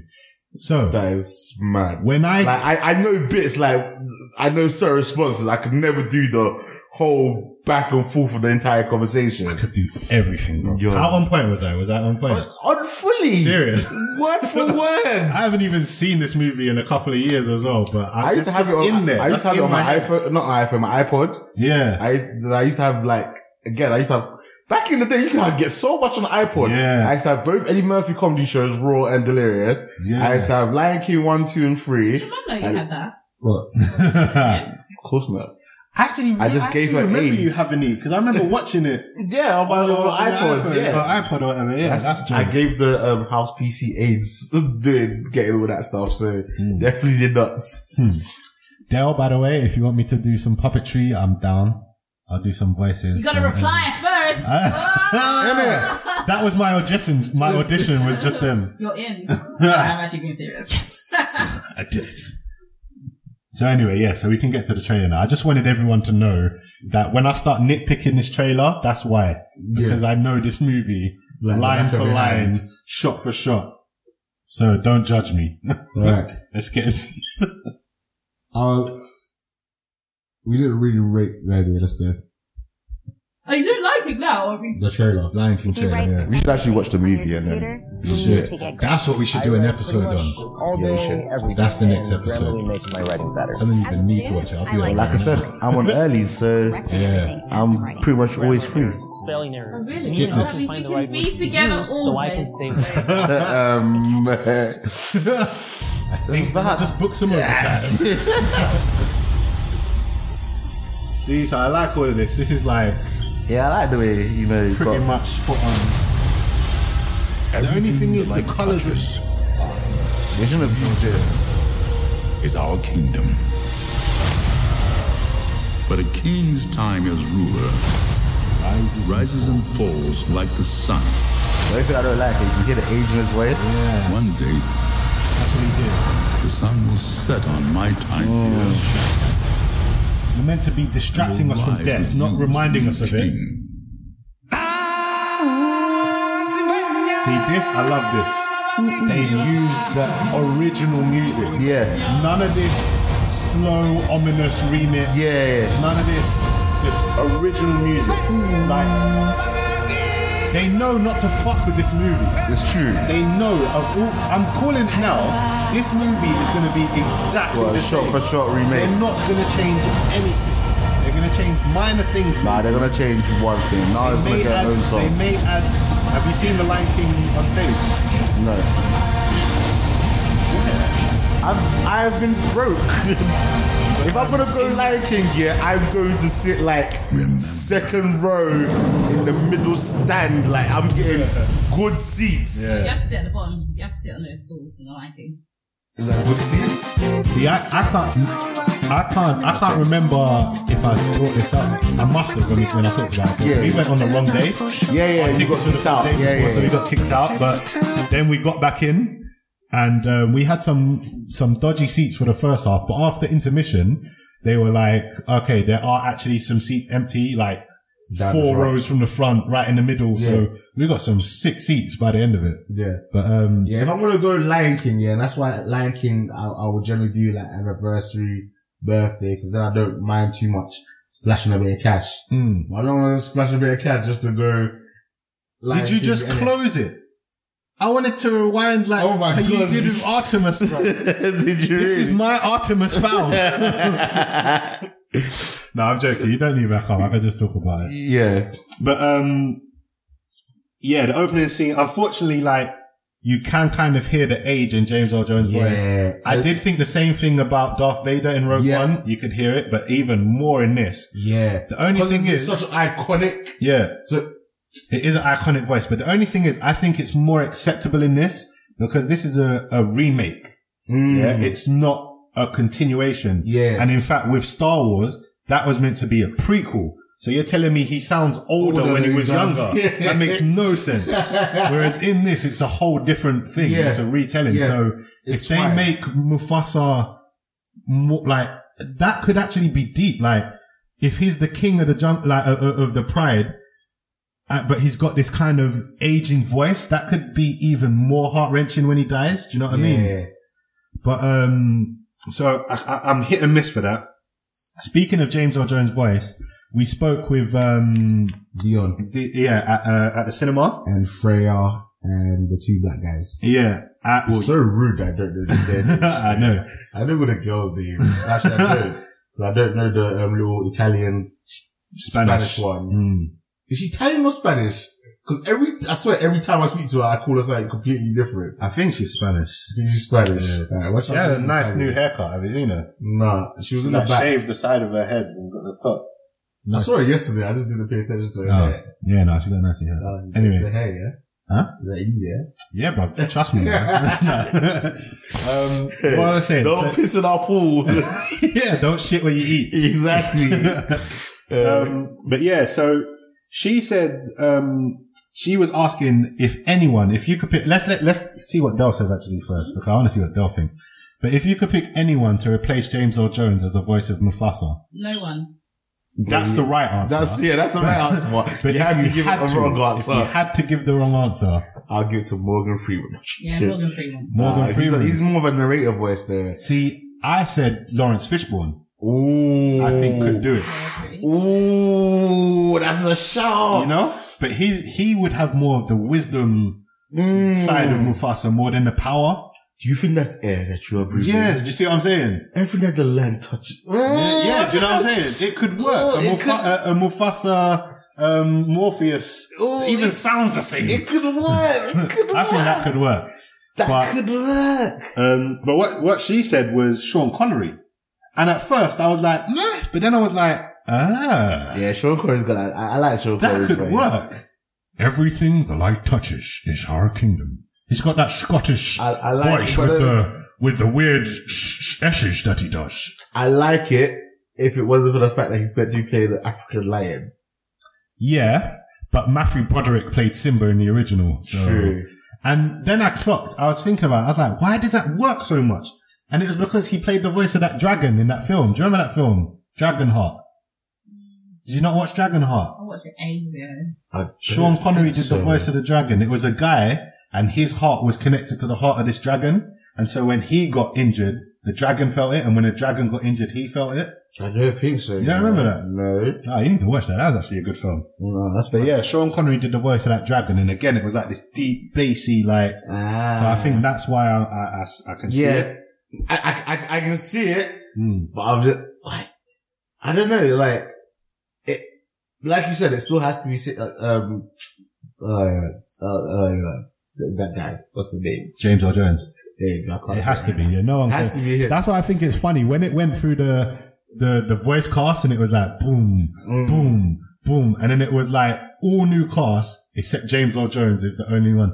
And I've watched a lot of like comparisons because they knew if they got somebody else while he's still alive, it would just be an uproar. And don't get me wrong, like I said, he does sound older, but it's not enough to take me out of it. But see, I would say Jeremy Irons as Scar was just as iconic, and he's still alive. He could do it, but they've got Chiwetel Ejiofor. I don't know why. To be honest, they could get the whole fucking cast back and just redo it. They could get Matthew Broderick. Actually, no.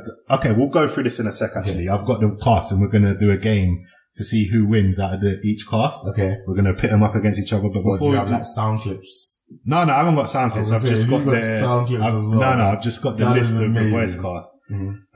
But anyway, before we get into that, it hurt me that when he says the line, "The sun will set on my time here," it shows the stampede scene. I was like, Disney, Disney, don't stop it. Like, they knew exactly. They knew what they were doing. Now, I thought that was clever. I've said about the original music, I love that. I've got 3 nitpicks. Okay. And I've taken screenshots to show you what I mean. Okay. So, in the scene, when it comes up and it's like, Timvenya, and you see the Pride Rock, and you see all the animals approaching. In the original, you see Zazu like flying over them. Yeah. You don't see that in this. And again, these are nitpicks. It's a teaser trailer. I know it's a teaser trailer, but unless they haven't finished, they're gonna put him in. Yeah. Like, that's just something, cause I was looking at it, I was you like, need that aerial shot. yeah, that's what I'm saying. I was like, that's nice. I was like, something's off. And then it clicked. I was like, there's no Zazu there. Yeah. So, cause he's the one you follow to get there. You know what I'm saying? So that kind of, it didn't bother me, but it's, again, these are just my it's like they are skipping from bit to bit, so. Oh yeah, this is all over the place. Yeah. Scenes from one day, all over. But that, the sun will set. Oh, here you can kind of see little Simba in the background, in the distance, running, and we'll run in the tree. Yeah. Might have to, because I watched this on the big TV screen, and I put my face right there. He's like up around here somewhere. You can kind of see the tree. There's the tree that he was on. Yeah. But you see him running. You can see like dust getting kicked up over there. Okay. Again, I'm going a bit too deep. The sun will set on my time. What? Yeah. Let it play. It's too quick. Okay. But yeah, there was a Zazu thing. Rafiki coming up. He doesn't have his stick. Yeah. But instead of a stick, they're giving him a red branch. I noticed that because he doesn't crack the coconut. Like a fruit or something that he cracks open, and in this he uses roots. Yeah. Again, that's why I think this film's going to be exactly the same, just with a fruit instead of the root. Exactly the same, just with no stick. Yeah. Exactly the same, just with no Zazu. So I think this film is going to be exactly the same. Just them subtle tiny differences that only people like me will notice. Yeah. Because we've like got OCD and we're on the spectrum. We should try and get the most advanced screen as possible. Yes. And put up a video for people like Mr. Sunday and them. Yes, we should. Because everyone's going to be like, the difference between Lion King live action and Lion King. Blah, blah, yeah.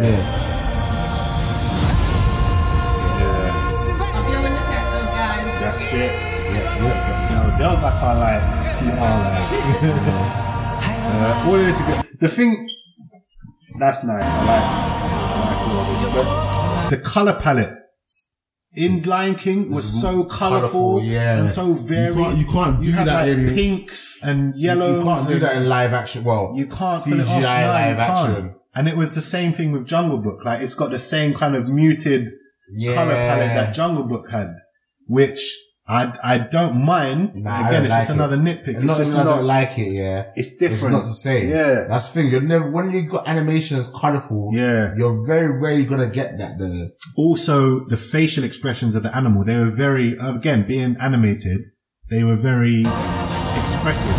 Whereas in this, being real animals, can they be as expressive? I don't think they can. The voice cast are gonna have to do a lot to get the emotions across, you know what I mean? It's fantastic. The cast is amazing. The cast is really good. They need to leave MJ He is here. So I watched a couple of videos on YouTube where they have done like literally side-by-side shots of this trailer and original footage. Yep. And the funny thing was when it came to that bit with all the cast coming up, they showed like Donald Glover, and then on the original it said Matthew Broderick. So that what gave me the idea. Let's just go through them quickly and just see who do you think is better suited to the role from the original or from the new ones.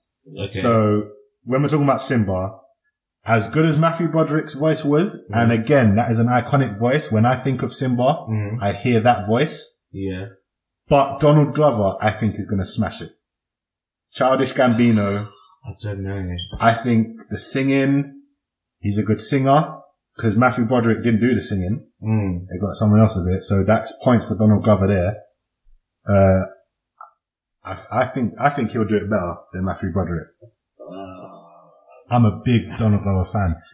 From back in Community, from back when he was doing his stand-up comedy. Do you know what I mean? Like, I've been following his career, and now he's Simba.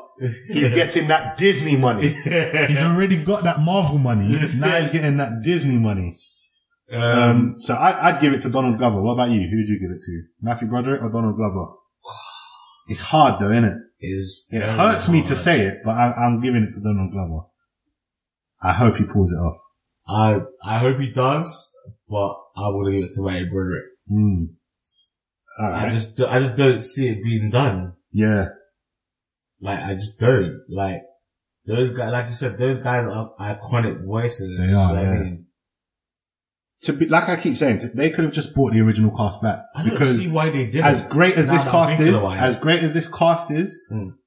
I know why, because this cast, they're all old now. Not even that.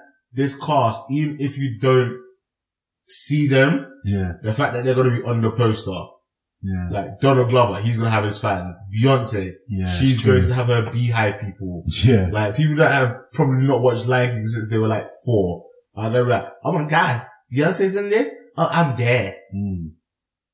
So, alright, Beyonce then. Beyonce versus Moira Kelly, who did the original, Nala voice. That's one of the casts I really don't like. This is the one I'm most iffy about. I think she can pull it off. I don't like the casting. I think as long as she's directed well and not allowed to just be a sassy, like, all my single ladies, as long as she doesn't bring that into it, like, I don't like Foxy Cleopatra type thing. Wait, you don't like all the casting? No, I don't like the Beyonce cast at all. That's the one casting. I think she's going to, I think maybe not she's going to, like, deliberately, but I think she's going to bring Beyonce to this movie. That's what I'm saying. As long as she don't, I don't think we're bringing the queen to this movie.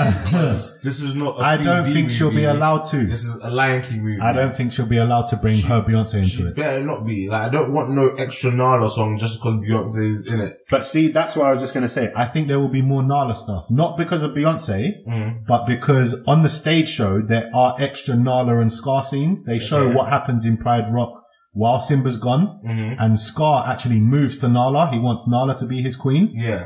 And that's what makes her run away and go and look for Simba. That's what I'm saying. You want me to be your queen. That's what I'm saying. And I am telling you. And that's what I don't want. I'm going. You've made this right from the horrible land. See, and that is what I don't want. As long as that don't happen. So I'm going to give it to the original for that one. I think Nala, and again, she's got that iconic voice. When I think of Nala, I can literally hear it in my head right now. When she's arguing with Simba. Anyway, alright, next, you win. Seth Rogen as Pumbaa versus the original is Ernie Sabella. He has been in other stuff as well. I think he was in Cheers or something like that. But again, their voices are just so iconic. But I do think Seth Rogen is a good modern choice for it. Yeah, Seth Rogen. His laugh alone, I can see coming out of a warthog. Yeah. That in terms of being, again, it's so hard. Yeah. In terms of being a good modern choice, yes, it is. But then again, like, if the original actor can still do the role, don't see why not. It's not like that's the actor role. Yeah. It's hard. It's really hard. It is hard. But again, like, they've chosen these people because these people will get bums in seats. Yeah, it's true. I mean, it's true. You look at everyone, every one of these actors has fans in their own right. And also, maybe it's a money issue. Maybe they're going to have to pay them for the old Lion King and then this Lion King. And they're thinking, that's too much money to one. Do you know what I mean? But again, they didn't make a lot of money for the original, you know? Apparently, James Earl Jones, like, didn't make a lot. I don't have the figure here, but someone at work was telling me he didn't make a lot. So he's going to be like, you want me back? I'm going to need more than what I got last time. And you got that Disney money now. So that was Pumbaa. Timon, they got Billy Eichner. Who's that? So he's the guy that does Billy on the Street. He's that comedian. You know, he runs around with celebrities and like shouts in people's faces on the street. Like, this is Chris Pratt. Do you know Chris Pratt? No? Well, fuck off then. You can't get $1. And then he runs off and he's like, do you know who this is? It's Chris Pratt. Here's $1. Fuck off. Do you not know what I'm talking about? No. He has like the weirdest show. It's He's a comedian. I don't think he's gonna touch Nathan Lane, like, definitely not. the original Timon, I don't know again, who he is. Is iconic. Chiwetel Ejiofor as Scar. I like the actor. Yeah. Again, this is one, I don't see him as a villain's voice. I'm trying to think of his voice. I can't really. He was in, Doctor Strange. He was the black guy. Yeah, but right now I can't hear his voice. Wasn't he also doing like Kinky Boots? I haven't seen Kinky Boots. He was he was in 12 Years a Slave. I haven't seen that. But he's good. He's British as well. He's very good. Yeah, I'm he's pretty sure British. he was in Kinky Boots. Yeah, he wasn't. He was a kinky. He's the black transsexual guy, isn't it? Yeah. Yeah, I thought so. But I just don't think he's gonna touch Jeremy Irons. I don't think he's got the Jeremy Irons. He has. He's got a great voice. He's got a great voice, yeah, but a great evil voice. Jeremy Irons' voice is iconic. Like, forget Scar. Look at Die Hard 3. Yeah? Most of what you saw of Jeremy Irons' performance was over the phone. Yeah. Do you know what I'm saying? Doing the Simon Says thing. Because he's a boss. Because he's a boss, bro. He's got that voice, man. Like, look at him as Alfred. He's a good Alfred, and he's got that voice. Like, I don't know. I don't think, again, Chiwetel Ejiofor is a good choice. Yeah, it's a very good choice. But until I hear it, it's gonna be hard. It's gonna be hard, because Scar is my guy, man, and that voice. Who else have we got? This is a tough one. Zazu. Rowan Atkinson did the original, and John Oliver's doing it in this one. Now, Rowan Atkinson, yeah. If you say who is the biggest celebrity, Rowan Atkinson. But I can see John Oliver doing it. They've got a very similar voice. They could all do it. They could all do it. You're right. They could all do it. It's just what we want. Like, again, like, cause I'm pretty much gonna watch the original Lion King like the day before I go see this. Yeah. So I'm gonna have that expectation in my mind. Yeah. Yeah. See, I don't think I'm gonna do that. I think that's gonna ruin the new one for me. I'm not gonna watch Lion King before I watch this. Like I just showed you, like, it's in my head anyway. Like, yeah, so I can't escape it. So that is so wild. They got Keegan Michael Key as one of the hyenas. Yeah. Hold on, let me find where the other three hyenas are. Why is Whoopi not back? Yeah, but do you know who they've got to replace her? Tiffany Haddish. No. Fuck her. Florence Kasumba? Florenci Kasumba? I don't know. Yeah. She was one of Black Panther's, Dora Milaje. I think. Is she the one that was She was the original one. Yeah, the one that was beefing Black Widow. And the other guy is Eric Andre. Two first names. Again, he's another comedian guy. So those are the three hyenas. They should give me the job. They've got, I don't know. Mufasa. Say it again. Mufasa. Ooh, it tingles. Mufasa. They've got Alfrey Woodard as Sarabi. She was in, Luke Cage. Okay. She was Black Mariah. She's a very good actress, so I think she could do it. And Rafiki, they've got John Carney, who was Black Panther's dad. Okay. So he's being Rafiki. Again, I can see that. I thought they might have gone for a female actor, because on stage Rafiki is a female. Yeah. So again, that could be good. It's just going to be weird hearing it come out of a real baboon's voice. Yeah. a real baboon. So it's going to be interesting. Yeah. I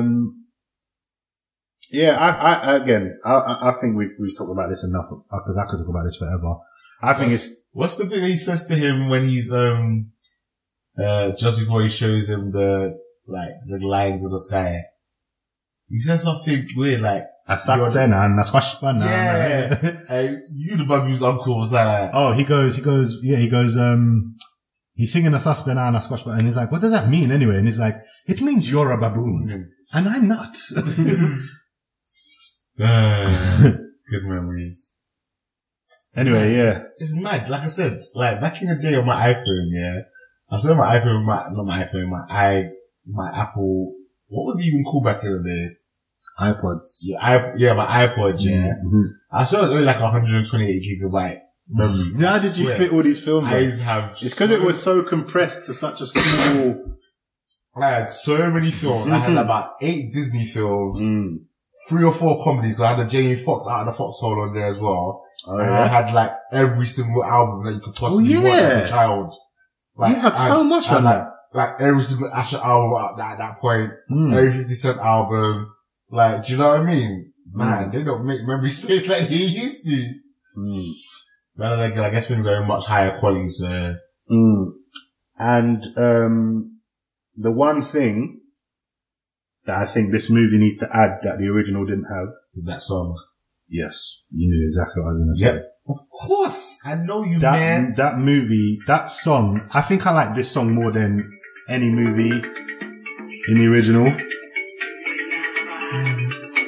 I don't know why I just keep thinking this is from number 1. This is in the stage show as well. They sing this in the scene where he sees Mufasa's ghost in the sky. What did they play in the first one? Nothing. And the spirit of life. Are you asking me if I'm sure? Yeah, maybe not the original, but in like a remastered version. This was the opening song for Lion King 2. I beg. This is my favourite bit. Wait. There's no mountain too great. Hear these words and have a think. Oh. Have faith, ayo, in my mayo, ayo, in my mayo, ayo, in my mayo. He lives in me, ayo, in my mayo. He lives in me. He watches over. Do you know this made me cry in the stage show? This actually made me cry, bro. When Rafiki, fuck you, Rafiki, talking about Mufasa still in you, he's still in me, he's in all of us. Oh, that shit made me cry. Reflection, he lives in you. So yeah, if they play this song in Lion King, when a photorealistic lion is looking up at the sky at his father, can you imagine the clouds drifting away and he's like, "Father, don't leave me," and this shit's playing? Bro, I'm gonna die, man. I'm gonna cry in this. Oh, it's okay, man. I can't take it. To hold your hand. Yeah, I'm gonna need a hug. Bring tissues. Okay. I can't wait for this, man. What's this about? Sorry, off topic. Oh, what's this about? Too Marvel like we ever stay on topic. Marvel being taken off Netflix. Yeah, we covered that in the last episode. Oh, sorry. Okay. Wow, we're 2 hours already. Well, you guys can chat. Wow. It's because you got Artemis Fowl bullshit. I didn't expect that to go on for so long. Wow. I knew I was going to talk about Lion King forever, but that is mad. I didn't know you would be going on like that. This is Blurs Are Us with your hosts Ace and bigT. Boy, just before we move on to the main event, yes, there were some things that we forgot to say. Yes. Go on. Okay, so as we were talking about Disney, we mentioned the Lady and the Tramp thing with Tessa Thompson and Justin Theroux. That's coming straight to the Disney streaming service. Nice, so that's not going to be in cinemas. Also, this literally just came up today. Apparently Tom Hanks is in talks to play Geppetto in the live-action Pinocchio movie. They just do live-action everything. Everything. They're doing everything. Do you know who... Oh, but they're going out of business. What? Because isn't... Not Anastasia's by Fox. Yeah, that's going to be Disney soon. They can remake that in live-action. That would be good. Anastasia's finally a Disney princess. Yeah, exactly, yeah. I used to always think that movie was a Disney movie. Yeah, it basically is. It's really... It's the closest thing to a Disney movie that's not. Anastasia. It's such a good movie. What else you got? That was it. Also, we'll get into this next episode, but a new trailer has dropped for that Mowgli movie that's coming out on Netflix now. Yep. The Andy Serkis one. Looks good. The colour looks a lot more colourful. No, toned down. Like, it looks a lot darker, and all their fur looks matted and horrible and nasty. And it seems to be more about beef between animals and humans. Okay. So Mowgli is like the in-between. Yeah. And the humans are like invading the jungle and like tearing down trees and shit. And they're like, Mowgli, you're one of them, stop them. So, I don't know, it seems like a different type of story. Yeah. Right. Makes sense. But yeah, that's it for news, that's it for trailers. Let's get into our main event. Yeah, mad. If I can find it.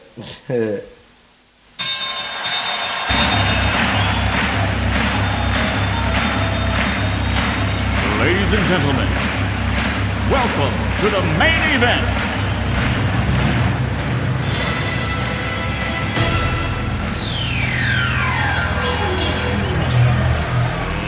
Let's get ready to rumble!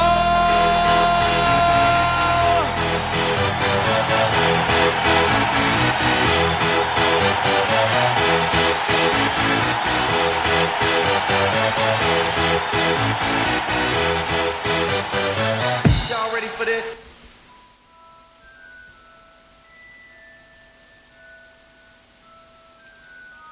Oh, the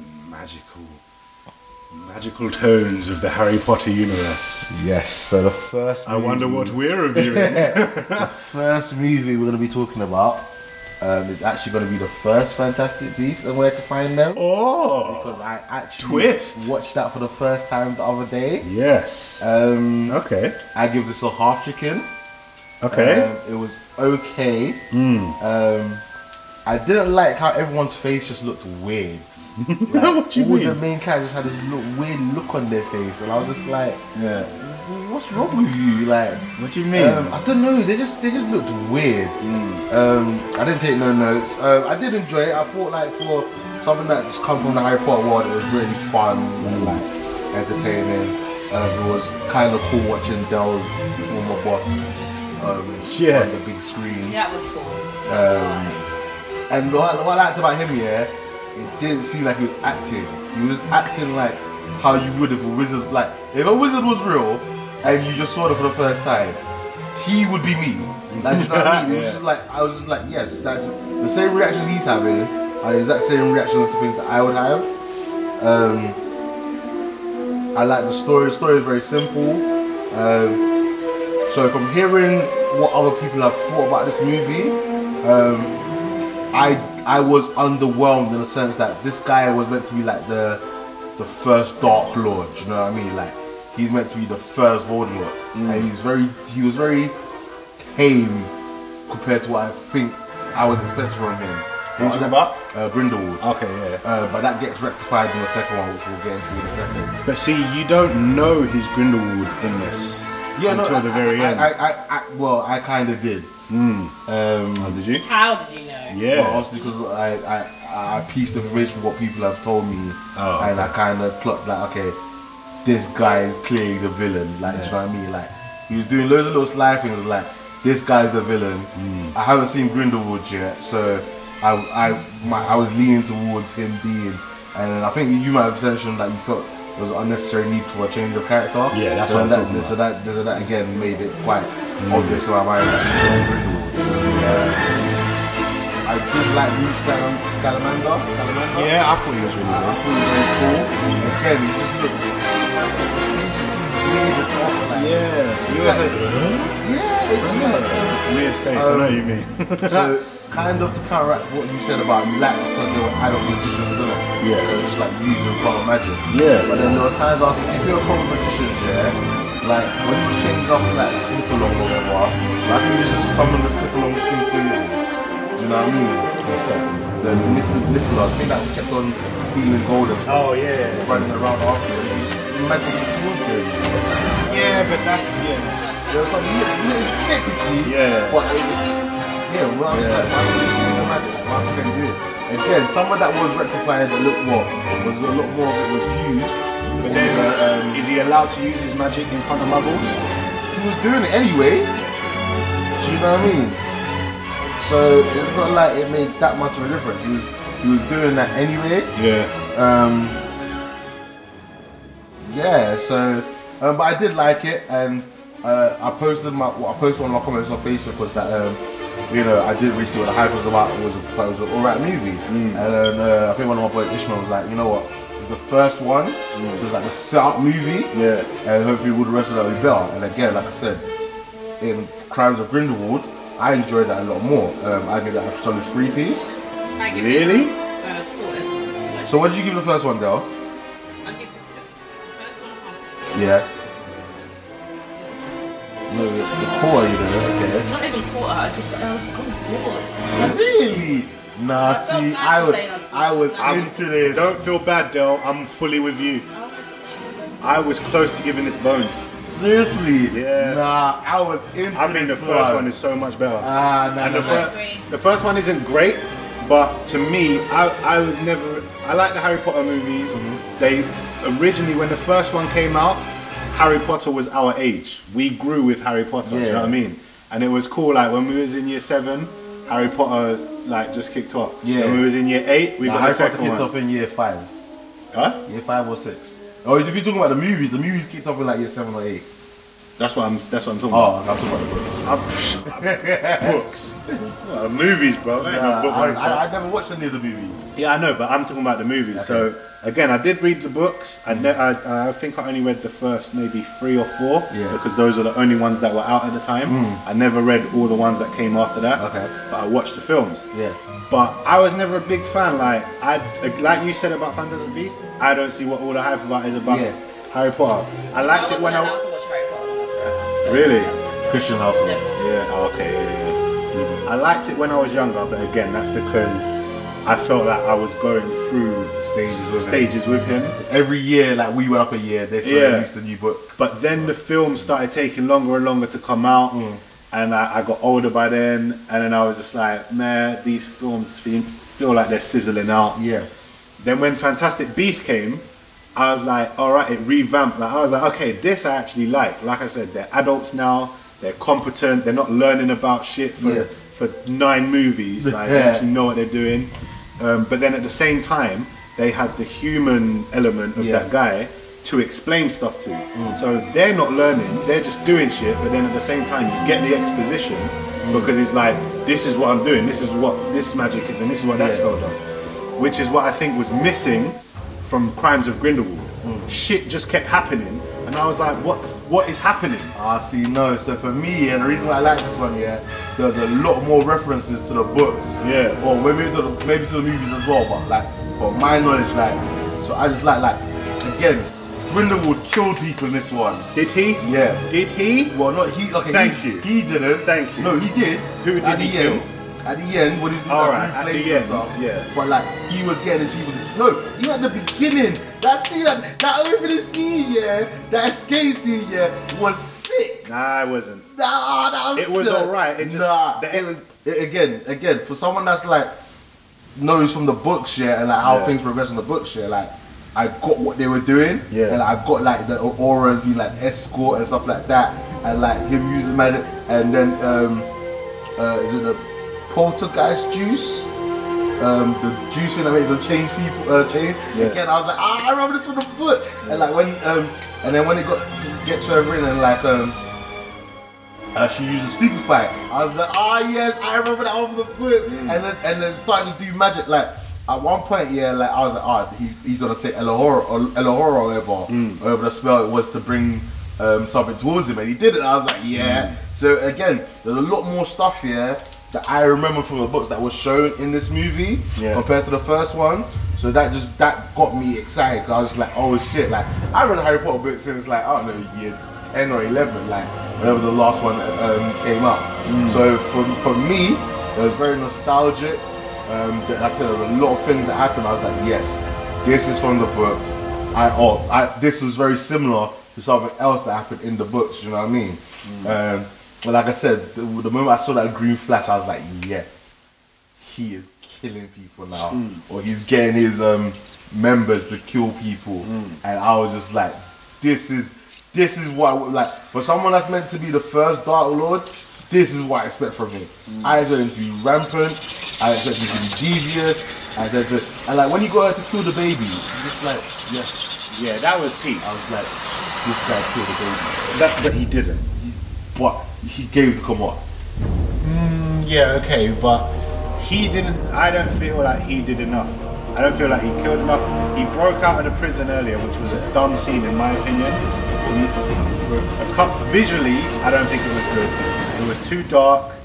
The water splashing, like it all just, and those weird horse demon things. Yeah. Nothing was clear. Everything was too dark, and I couldn't really see anything properly. I don't know if it was just a screening I was in. Yeah. It was all too dark for me and confusing. Secondly, I didn't know what the fuck was happening because why is he in a prison cell and why has he got a little dragon with him? Why is he allowed to have that there in the prison with him? Surely he should have nothing. What is that thing? Then it started attacking people for him. I felt like that was something that like... You don't put people in prison and give them a bulldog. I think it was like, that was his ball and chain. So, but it was working for him. It was because again, they explained how like, he had to remove his tongue because every guard that he had, he somehow managed to sweet talk them into doing something. But then they didn't remove his tongue because he was talking. Because he had swapped places with the other guy. So how long ago did he swap places with him? Exactly, that's what they think they don't know. That's what I was so slick about. You're telling me he was out of the cell, disguised as a prison guard, and decided, I'm gonna wait. I'm gonna wait here until they try and move him, and then I'm gonna do something. Why didn't he just go? I finished my shift, guys. I'm going home. See you later, Darren. And then he's gone. He's free. He doesn't have to do all that madness. He's already out. Do you know what I'm trying to say? Yeah, I get what you're saying. Yeah, It made no sense. He just did all this stuff, and it was like, why is this happening now? So why is this happening now? What is this scene? Oh, we're in a new scene now? Oh, now we're seeing new characters? Who's the lead? Who is the main character? Whose story am I following? Who has an arc? What's happening? Someone tell me what's happening. It made no sense. Do you need some help there? It made no sense. Yeah, I didn't read the books. I watched the films. There were references to the film. I get what some spells were. Yeah. But then okay, it also kept making me laugh again. It looked stupid. Like the way his head kept popping into the window and look, just staring. And I was like, okay, that looks stupid. Yeah. Aren't you meant to be intimidating? You look like a cartoon character right now. Like there might as well be like a like one of those sound effects. Dude, like, do you know what I mean? Yeah, no, I get like, that. That looked a bit dumb. I felt like he was keeping an eye on what was happening in the carriage to see when he had to intervene. But what do you mean? Intervene what? So like the guy that was helping him escape here, I think was trying to get the blood oath and secure that. But that's what he kept on going for, and then the minister guy was also trying to go for it at the same time. When? As well. In the opening scene? In the carriage, yeah. They had the blood oath there? Yeah. Is it? Yes. See, okay, it was the thing that, it was the last thing she handed over to him. Okay. Yeah. I didn't know what was happening. Nah, see, I did. And I like that escape scene. I don't think it was stupid that you've got Auroras who are meant to be like really good. They're not just police wizards, they're like warrior wizards. And like, not until Grindelwald started striking lightning at them did any of them even try to attempt to do something. That was stupid. I felt immediately straight away someone should have launched red sparks to say like they're under attack. Yeah. And things were going wrong so backup could come. That was dumb. Why are they transporting the most powerful wizard, the most powerful, dangerous, most conniving wizard in a rickety old carriage? Well, it's not a rickety old carriage. Because, again, he has his followers. So it's like Mile 22. Yeah? They only took 2 cars, yeah, to escort a prisoner. Too many draws too much attention. Okay, but that is in a world where there's no magic and a man can be handcuffed. And every man is the same. When it comes to handcuffs, you're handcuffed, bro. There's no, this is the most powerful man in the world. Not even handcuffs work on him. No, bro, just handcuff him. Put the ball and chain on and it's settled. This is the most powerful wizard who has magic powers. I think, again, a lot of that's movie stuff, innit? Because they could have just killed him there and then. As such someone that you think is that dangerous, yeah, you just kill him. Exactly. Where were they taking him? To Europe, to like other countries to like answer for his crimes there. Why can't they come to him? Why can't you say, okay, he's in prison already, come here and add to the crimes he's got to answer for. But then that's the same with Mission Impossible. No, put him in a rickety carriage. But that's the same with Mission Impossible the last one you watched. Yeah, but again, it's different because people are people. If you take away their weapons, take away their guns, put them in chains, there's not much they can do. Which they did in Mission Impossible. He still got out, did he not?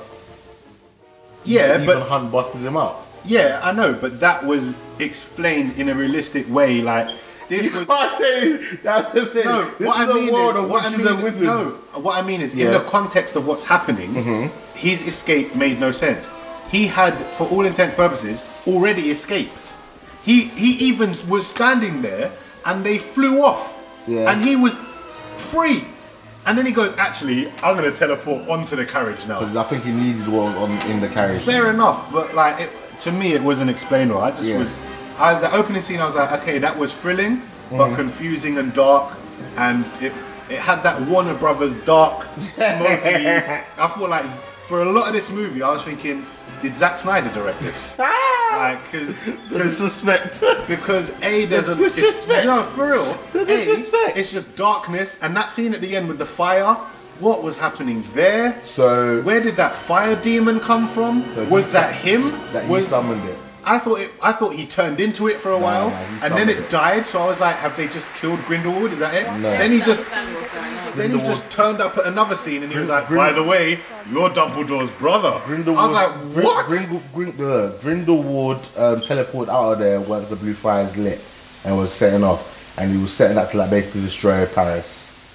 Do you know what, T? I think I'm going to be with you and give it bones. Yeah, I'm thinking of giving it bones. You know, I was gonna give it a quarter chicken purely for Jude Law's performance as Dumbledore. That was the one shining light in this movie. I did like Jude Law as Dumbledore. He did so well, but even that subtle acting. Even that they didn't go far enough. No.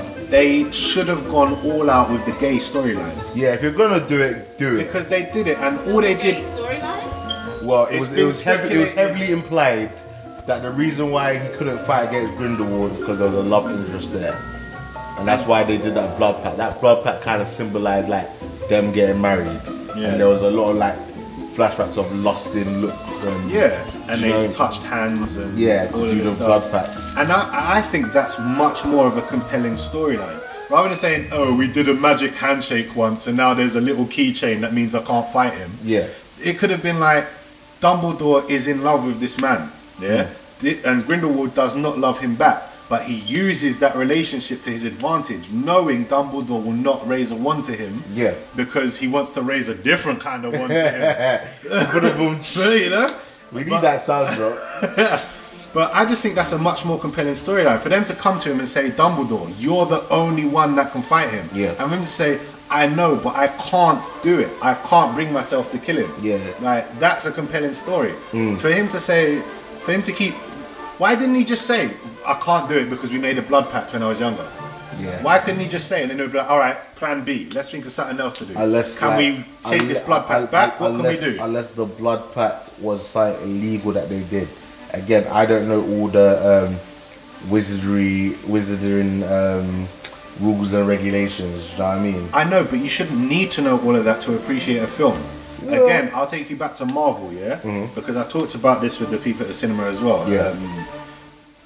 Before I even watched it, when I got in the tickets, she was telling me how crap it was, and I was like, "Don't tell me. Let me just go in and use experience." That Freya. No, it wasn't another. No, it wasn't any of the usual ones. It was another girl, and she was like, "Yeah," and she was like, she was telling me, and I was like, "Let me go watch it, and I'll come and talk to you afterwards." And she was saying like it's hard to adapt a book. Like books are so much longer than movies, and you can't get all the lore. And I'm saying no, that's not a good excuse. There are 75 years plus of comic books and 3 Captain America movies, and I think they smacked it. They get his character on point. They get everything you need to know about him. Really, if you can get the core of the character down and like explain things clearly. You don't need to know all the backstory and the source material and everything behind it. So, was this girl a Potter fan? Was she a Potterhead? Yeah, she was a big Potter fan. Okay, that's interesting. I'm pretty sure it's Freya that we're talking about. Not our usual Spanish chick, this next one. Oh, okay, yeah, maybe, it might. Okay, that's interesting. I don't know. I just think there was a lot of Johnny Depp. Again, I liked his portrayal of Grindelwald. Yeah, so did I. I think it was he looked a bit out of place because no one looked as weird as him. No one has ever looked as weird as him in any Harry Potter movie. Yeah. The weirdest person we've had is Voldemort. And he just I don't know. Mad Eye Moody was pretty weird. Yeah, okay, but nothing near. Grindelwald was too much. Like, have one or two things, not have a bleach blonde hair, shaved on the side, spiky on the top, very pale, like white face. I liked how he looked when he was like one young weird eye. and his hair was like up in a Mohican, like a white Mohican. He looked pretty cool. Yeah, he looked pretty good. I just think he looked a bit out of place in this movie. Lenny Kravitz's daughter, she looked very pretty. The black girl. Oh yeah. Her story confused me as well. Her story is a bit dumb. We had two baby deaths in this movie. I didn't like the fact that she got with the brother just because she couldn't have me. That was a bit annoying. It's just like, really, like, don't do that if you're still in love with someone.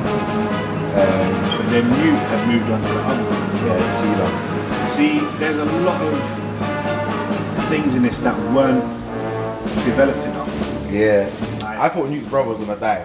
I thought he was gonna die because of the message the warning that Dumbledore gave him. Like, if there's a rally, don't go. I was like, yep, he's going. Yep, he's gonna die. I thought it would have been better if he died as well. It would have been better if he died and she survived. Yeah, that would have been better. That's what I was thinking. Because now Newt's off with his new girl. Yeah. And now she's lost her man. Yeah. And it's like, is she gonna come calling him back? Like, what's gonna happen there? But we're not gonna get it. All we've got is I like the brothers. I liked how one was like more sensible. He reminded me of Percy. Percy Weasley. Okay. Eldest brother, like. Why have we gone on to some Pirates of the Caribbean? It's that Johnny Depp. How did you like notice this like 5 minutes into it? Anyway, what was you just talking about? The brothers. Yeah, I like the look of the older brother. They look very similar. They look very similar, but like Salamander's just got a weird looking face, man. Do you know what I didn't like? I didn't like the fact that we had the one-on-one conversations. There was like I don't even know how to describe that shot where like it flipped between their faces. I didn't like the way that looked. It looked like, you know when like you've been watching normal TV for a long time and then you go and watch someone's like sexy high definition. You can see every all pixel and everything. Yeah. I didn't really like that, and then the fact that it was just like, I was like, why can't you just have a wide shot with them talking to each other? You didn't need the single shots, in my opinion. Yeah, I know. You didn't really need that, and they did it quite a few times, which I didn't like. The actual beasts, his suitcase full of beasts was unnecessary in this film. They just clearly did it for fan service. Yeah. They were like, oh shit, we need to have a beast moment. Let's, I don't know. I did like the fact that his house was basically an extension of his bag. Like, it turned into like another cave full of bare different shit. Yeah, I do like what they did with the bag in the first one, but in this, I think, I don't know, just nothing connected. Like, everything was disjointed. Scenes just ended and then new scenes started in different locations. I liked it. I just love the fact that we use abracadabra again. Because the deaf person's spell. I do think it's dumb that the death spell is abracadabra. Abracadabra. I love it. It's amazing. One thing I didn't like is they kept taking things back that happened at the end of the first one. So Ezra Miller's character died at the end of the first one. Now he's just back. Oh, he didn't die. Why didn't he die? He just didn't. He didn't. Shut up. Watch the film. All right, thanks.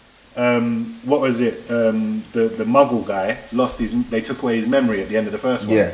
Oh, his memory's back. Why is his memory back? Oh, because that spell only takes away bad memories, and I only had good memories from this adventure. What? Even when you was about to die, that was a good memory to you, was it? Yeah, but he doesn't remember that, and then he said that. He does. He said they only took my bad memories and all my memories of this adventure was good, or something along those lines. He was like, even when I was in danger, and even when this, he was like, and she's filled me in on everything in between. So, but I was like, no, like, they just kept taking back things. Do you know what I mean? Yeah. Without, like, it could have been better. Like, imagine if he lost his memory, and the woman that loves him is still in love with him, and like wants him back or whatever. Yeah. Like in this, they just turned up. Newt Scamander was at home, and they turned up like, yeah, we're in the movie now.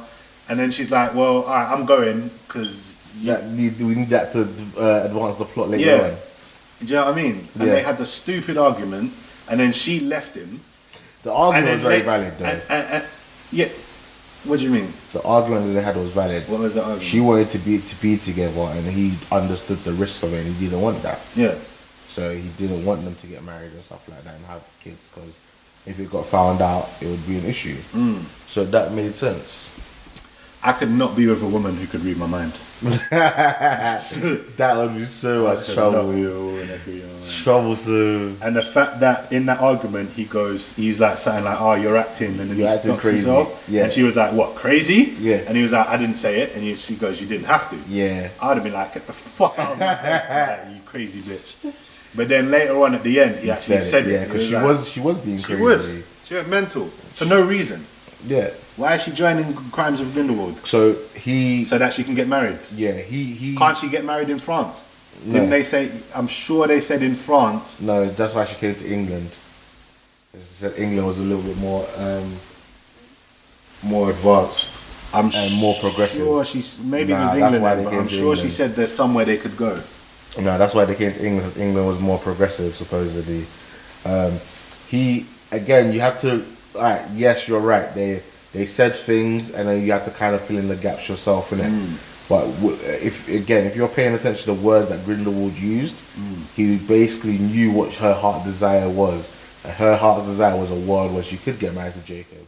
Yeah, but then she was wrong in the fact that she should have known that Grindelwald would never have kept that end of the bargain.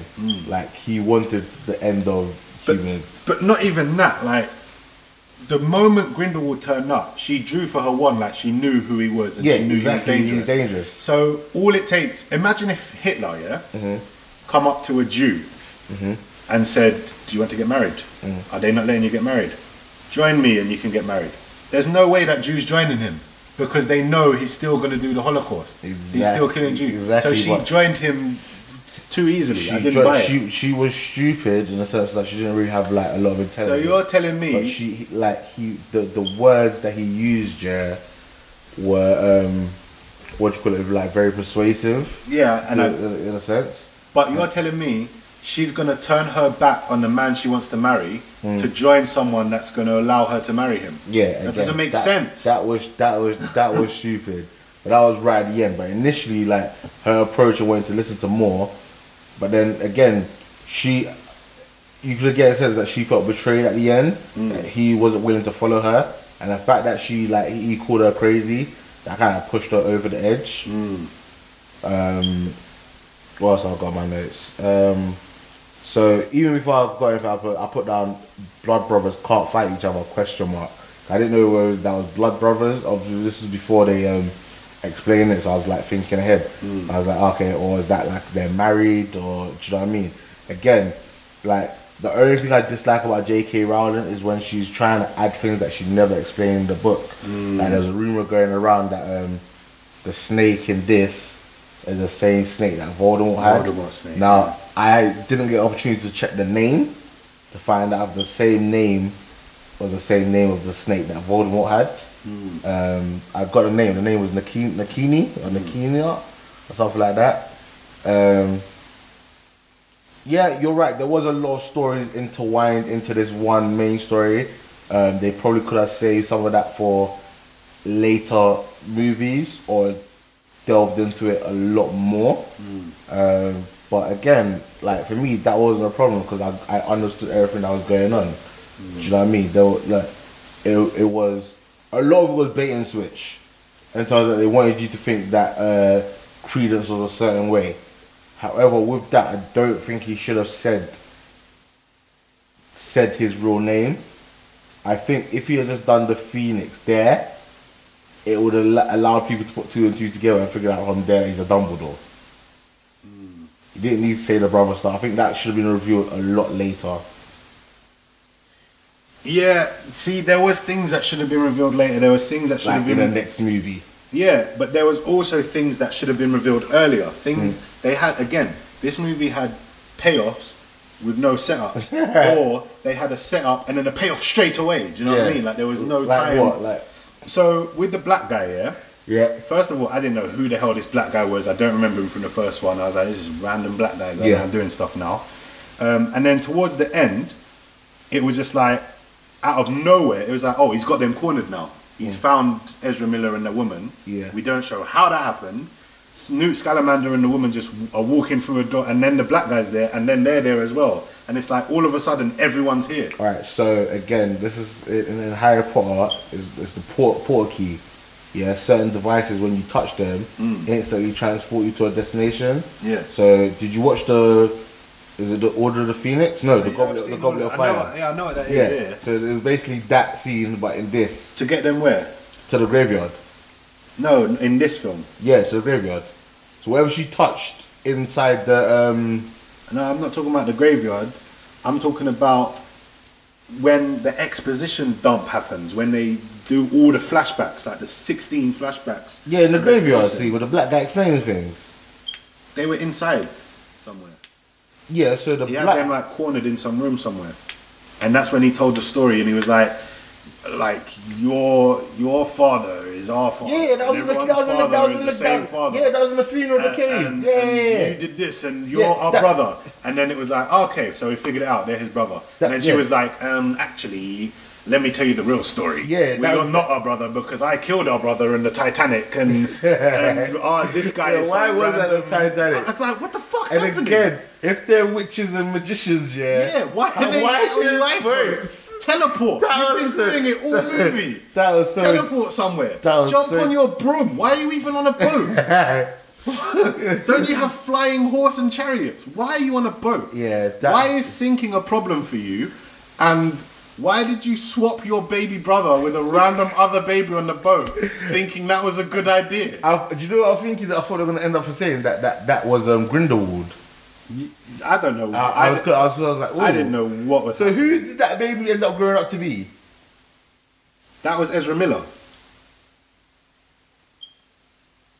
The baby she took was Ezra Miller. The baby that died on the boat was was her actual brother. No one, doesn't matter. It could be anyone. Fuck it. Oh, okay. The baby she swapped it with was Ezra Miller. That's why her brother thought Ezra Miller was their brother. And she was like, actually, no, I did a sneaky baby death. We had 2 dead babies in this movie. Sneaky baby death. Hey, that's bad. That is very bad. And I was just like, I don't care. I don't care about your character. I don't care about his character. What they should have done is have the black guy reveal that story at the beginning. Yeah? Because then we're going through the film thinking Ezra Miller is her brother.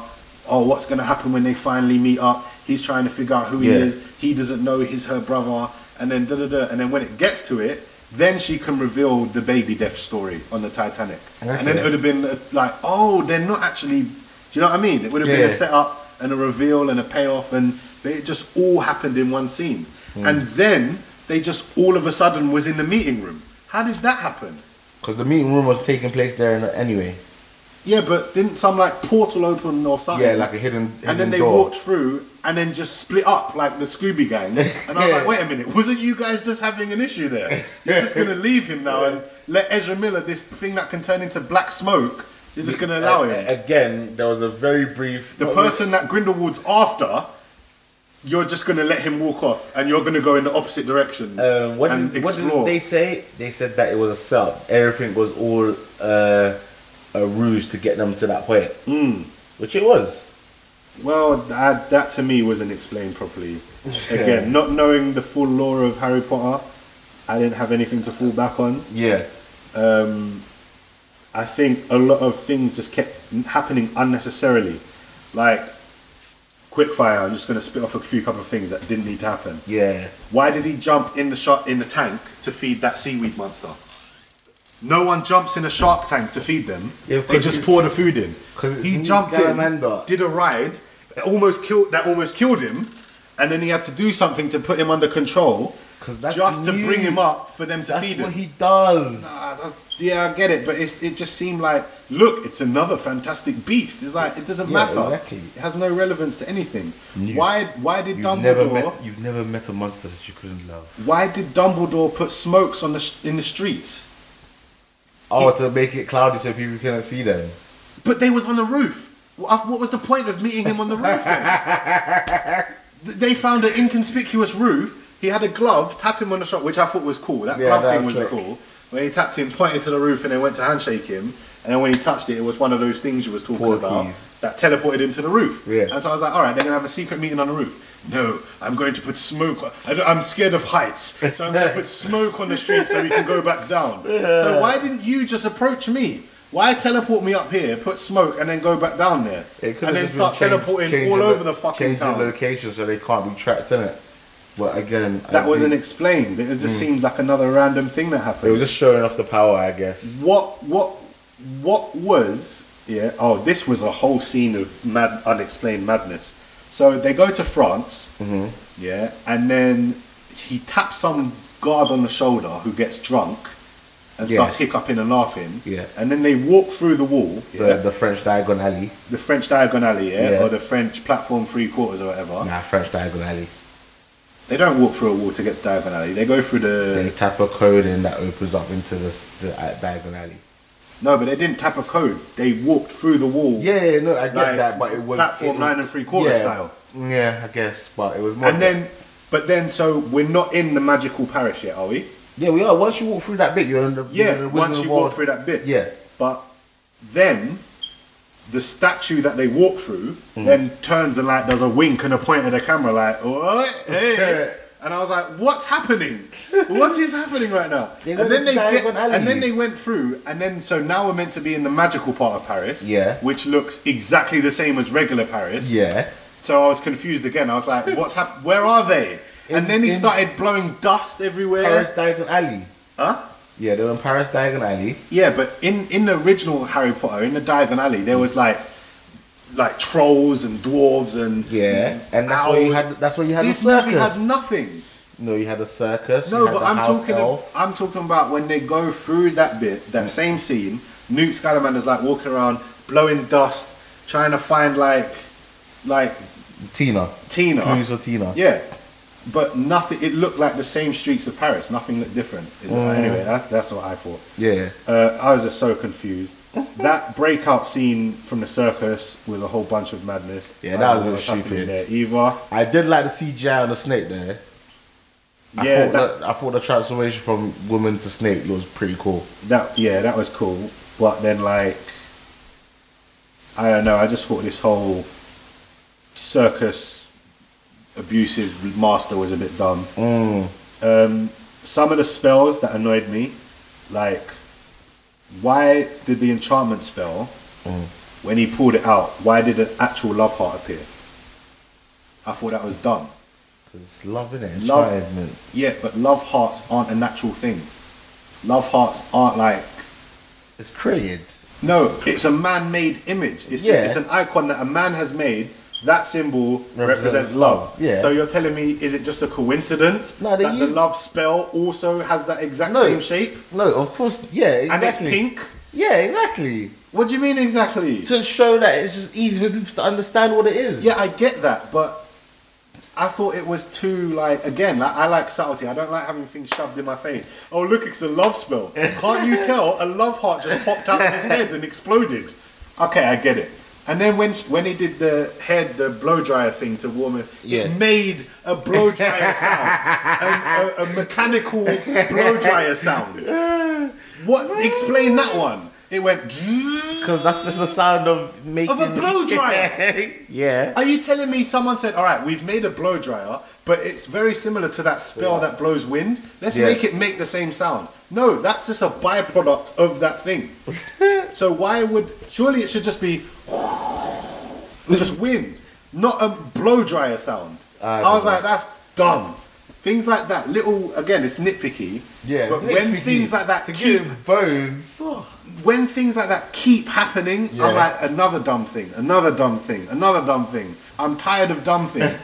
Things aren't making sense to me. Alright, what did you think of the CGI cats? The hellhounds or dumb. Cats? They were dumb. Really? I like the design of them, they look cool. but they were like, they don't attack you unless you attack them. Those are the shittest guard dogs I've ever heard of them. Are you telling me as long as you don't attack them, you can rob the bank? Is that what you're telling me? No, they keep you in location until other people come. Did they say that? No. But exactly. They said, Newt Scamander said, don't worry, we're safe. They don't attack you unless, and then as he was talking, the dumb woman attacked them. Yeah. I would have done nothing. I would have been like, okay, let me see what Newt has to say about these. Yeah. He's the expert in beasts. They don't attack you unless what? Let me hear. Before I attack them, what can I do to stop them attacking me? Don't attack them. Fine. I'm not going to attack them. Done. And then we'd have been fine. But no.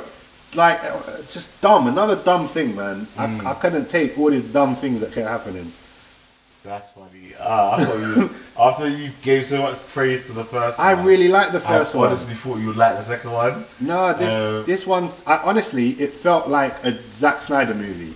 The scenes were... A Zack Snyder Harry Potter movie. Yeah, exactly. Is what I thought. And the fact that it's Warner Brothers as well, I'm like, Warner Brothers, man. Alright, so let's see how this is production. Let's see how this is done in the box office is what I'm trying to say. Let me just bring that up. Box office mojo. I did like. I would have to even reread Harry Potter, rewatch the movies, but I've heard there was a lot of Easter eggs in this. Like, obviously, there was some bait Easter eggs, like Professor McGonagall was mentioned. I think the big kid that had his back when the monsters attacked. I think he's later someone in the Harry Potter universes. Yeah. Universe. Who else?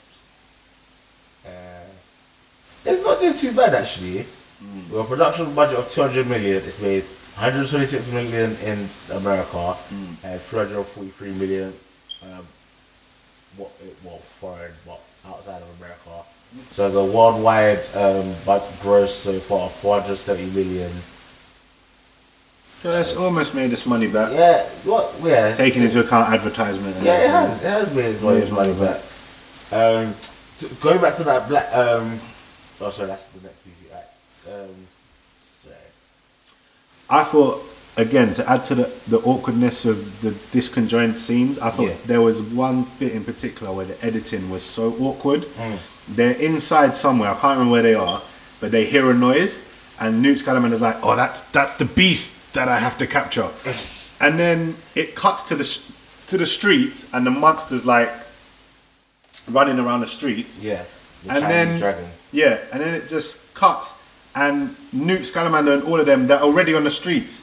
And like he's standing in the middle of the street and he's like facing him down, and then he does something which was basically threw a Pokeball at him. And then I was expecting the chest to go doo-doo-doo. Nah, it was basically used bait to lure him into the thing.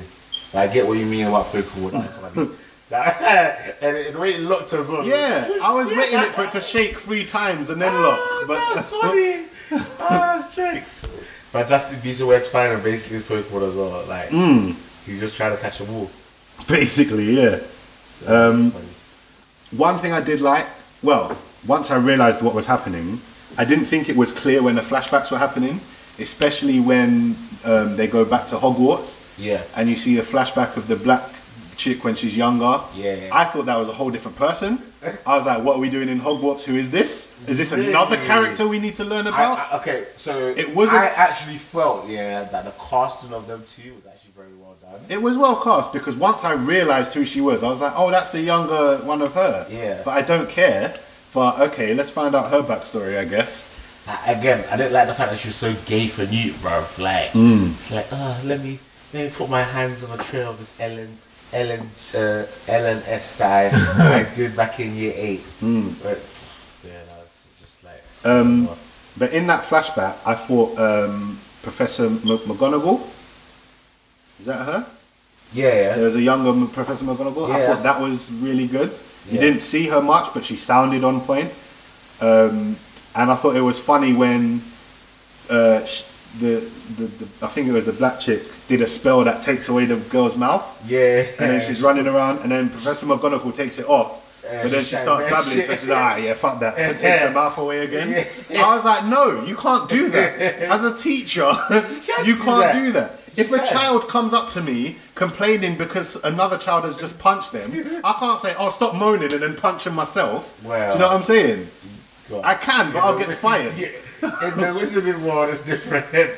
Boy, I don't know, man. Wizards are sounding a bit more abusive than I thought they were. Within that same flashback, and this was in the trailer, and I thought it was dumb in the trailer. Mm-hmm. You know those things that you open the chest and they come out and they transform into your greatest fear? Yeah. So it transformed into a desk for Newt because his greatest fear is having a desk job. Yeah, he's behind the office. Now, I don't think that's how these things work. I don't think if you encounter one of these in the wild, it's going to transform into a desk and start crawling towards you as a desk. That's not how it works. It's meant to be intimidating and scary. It's not like... But I thought it would. I thought that's the point of it. Like, nah, it's just your fear. So whatever your fear is. So like, I think, with Professor Lupin, when he did his, I think it turned into a moon. Because he was scared of turning into a werewolf. Because when there's a full moon, it triggers him to turn into a werewolf. Okay. Alright, yeah, that makes sense. Yeah. But then that's still kind of... I think with like Ron, it was a clown. Yeah. Because he was scared of clowns. So it's just, I don't know, when you're a wizard, how are you scared of clowns? Like, you just look at this one, you want like this. Ow! Okay, but then, alright, that's what I'm trying to say. Mm-hmm. With the moon, he's actually frightened of the sight of the moon. Yeah, he's frightened by it. Ron is frightened by clowns. Yeah. Newt Scamander isn't scared of a desk. He's scared of the idea of having a desk job. Yeah, that could be frightening. A desk? Yeah. No. You're not understanding what I'm saying. Yeah, I can understand you're scared of having a desk job. Yeah. But that doesn't mean you're scared of a table. Do you know what I'm trying to say? And the lamp and the paperwork. Yeah. That's not physically scary. He doesn't start shivering and going, oh my god, it's a desk.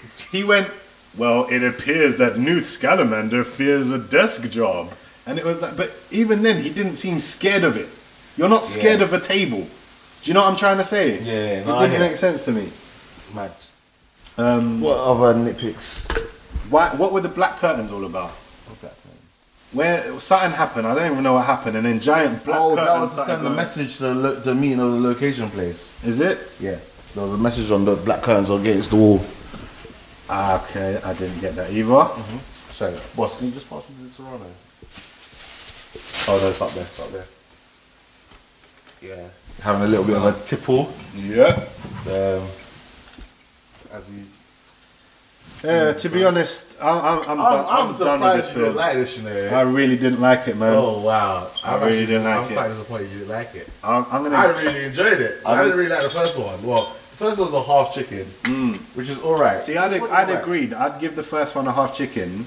I wouldn't say it was amazing. I'd give it a half chicken. But this, I'm flirting with giving it bones. I'm going to be generous and give it a quarter chicken, just because of Jude Law, and partly because of Johnny Depp's performance. Yeah, man. Everything else I thought was confusing, below par.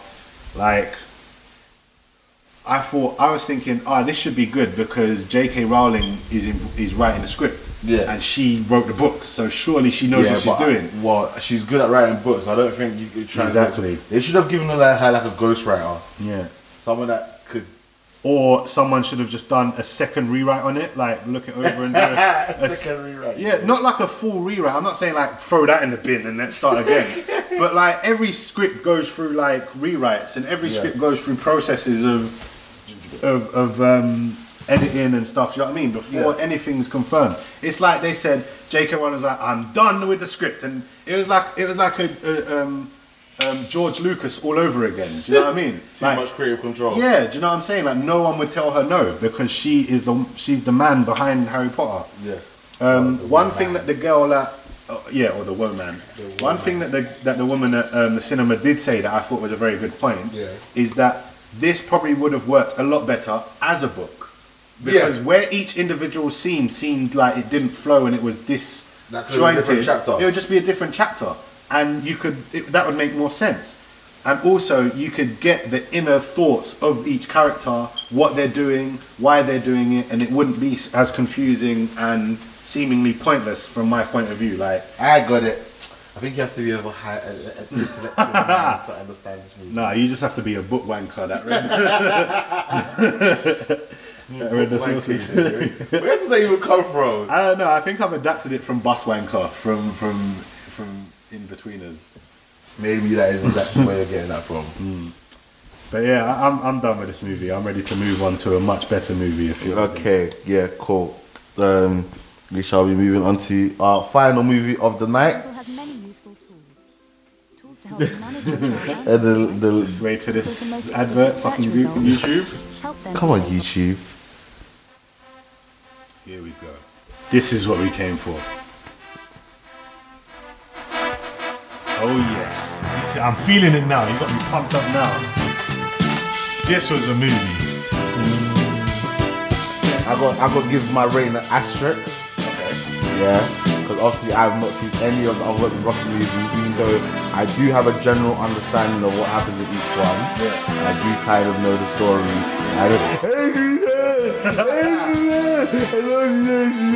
And the stairs and the punching the meat and.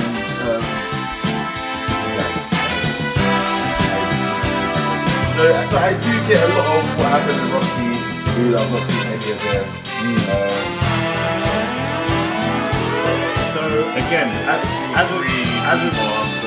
with last episode, we had a theme that linked the two movies. Yeah. I think it's funny that what the theme for these two movies are, it's kind of a semi-reboot set in the same universe to a franchise that you haven't seen any of the movies. Yeah, it's a sequel. And it's a sequel to the first one that I didn't see. The first one that you also didn't see. But at least I watched the first Fantastic Beasts. The first Fantastic Beasts. I just didn't get opportunity to watch 2. Alright, so like a week before I forgot I was going to the advanced screening. So I thought I'd have more time to at least watch it, and then Daryl reminded me that Wednesday was all dinner. I was like, oh snap, yeah, cool, I'm down. Like, so let's learn, even though he wasn't there, everybody else was. So just when watching the trailers, I was just like, I really want Creed to leave. Really? I really wanted Creed to leave. And the more I watched the film, I was just like, I want Creed to leave. See, and then so when the first fight happened, I wanted him to win, but I wanted it to like Drogo to like throw the fight, in a sense that makes him think that he's better than he is.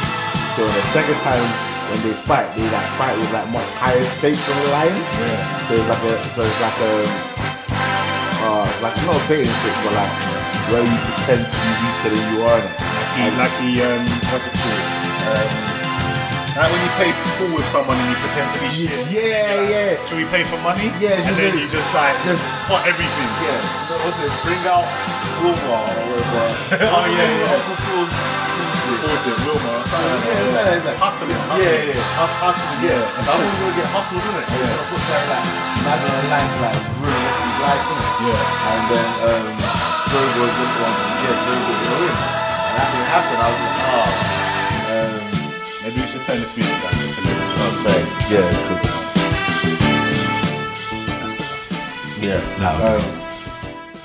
I really enjoyed this movie. Again, there's an asterisk on my rating because I haven't seen all the previous. I think I would have enjoyed it a lot more if I had to. I think it was a solid 3-piece. Yep. I agree. I'll give it a 3-piece as well. The first 2 fights, Michael B. Jordan's punches weren't landing. As much as they tried to change the camera angles to make it look like it, he wasn't. But then when Drogo was punching him, he wasn't hitting him.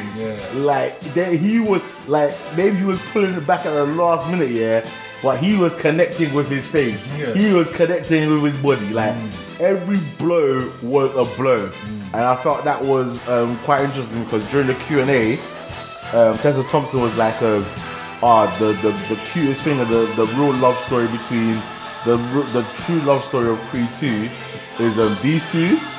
After every little spar, everything that they've done, they're like, "Oh, you're okay? Did I hurt you? You're right." It's just like these two guys are so close and intimate, you know.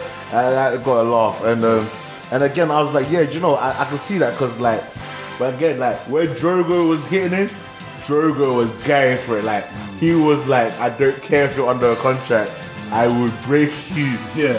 Oh, when his dad said break you, I was just like, yes, do it. Dude, I was hoping he was gonna say the lie. If he dies, but he didn't get that. That would have been a bit. That would have been a bit too much because what I liked and what I didn't expect from this film is for Drago's backstory to be so sympathetic. They've never really done that in a Rocky movie. The villain is the villain. Do you know what I mean?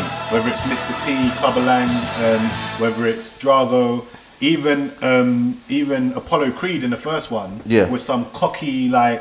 Rich guy, champion, like the villains are the villains. You don't feel any sympathy. Nah, you don't want them to win. But like I said, the more that went on as well, I was like, oh man, so I want Drogo to fuck you up. I was like, no, don't let him lose in Russia and go back to being a waste man again. That's what I'm saying. I was like, nah, let him win. I was like, please, let him win. Yeah. And then, I don't know, something happened in the next one and he can win. But that's what I thought was going to happen, you know. I thought this was going to lead to a sequel where it ends with Drogo being a champion and Creed. I did like the fact that the first fight he technically won, but he didn't win. Yeah, he got disqualified. That's what I'm saying. That was a nice touch. Coming into this movie, I was a bit apprehensive because I was like, this is like the 8th Rocky movie essentially there's been.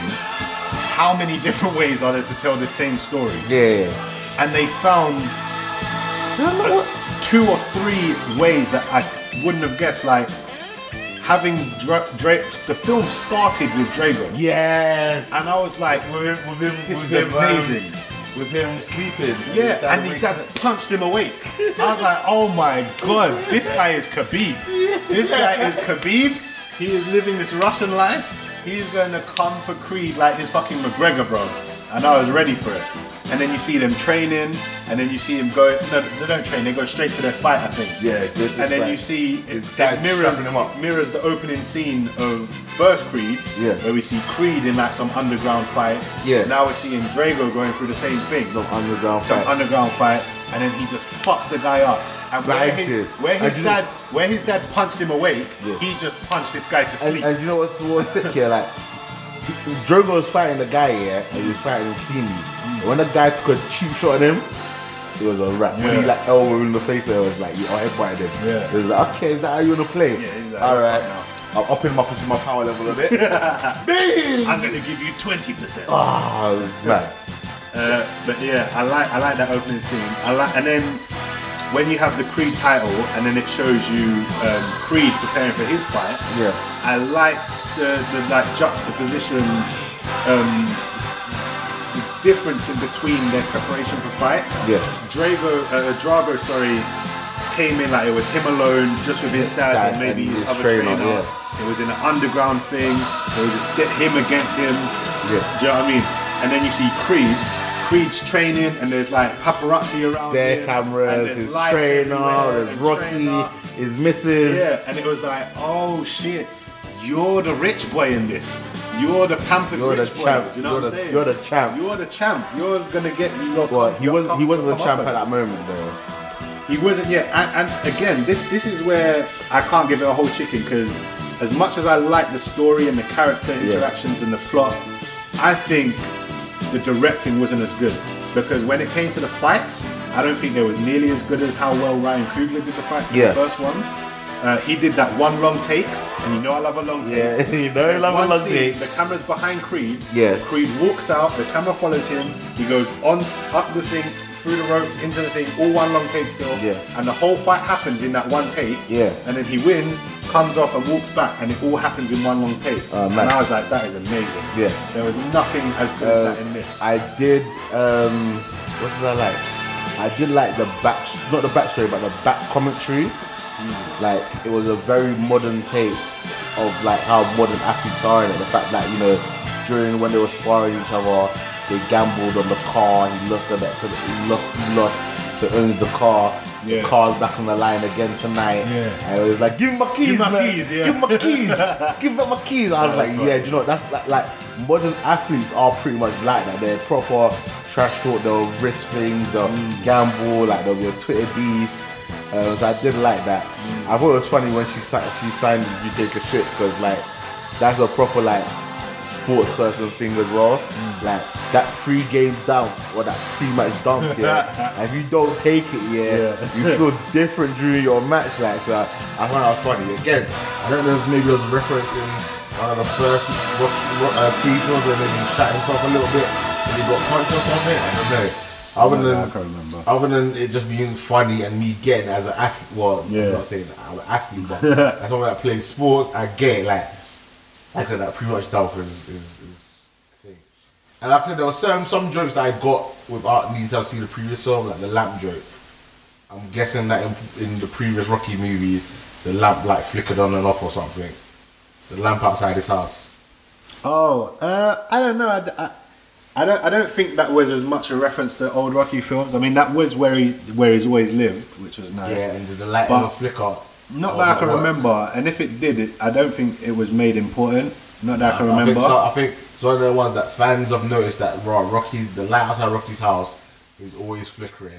Let's get something to the fans that have noticed this. I took it more as a metaphor for Rocky himself. Like the light's gone off outside his house. Like he's lost his drive. He's lost his light. He's lost his drive to be involved in the boxing area. Like he did at that point. He was telling Creed like it's not worth it. Do you know what I'm saying? Like but that's because of who it was. Yeah, I know, but that's what I took that light as a metaphor for. As the light's gone out in Rocky, like he's not feeling it anymore.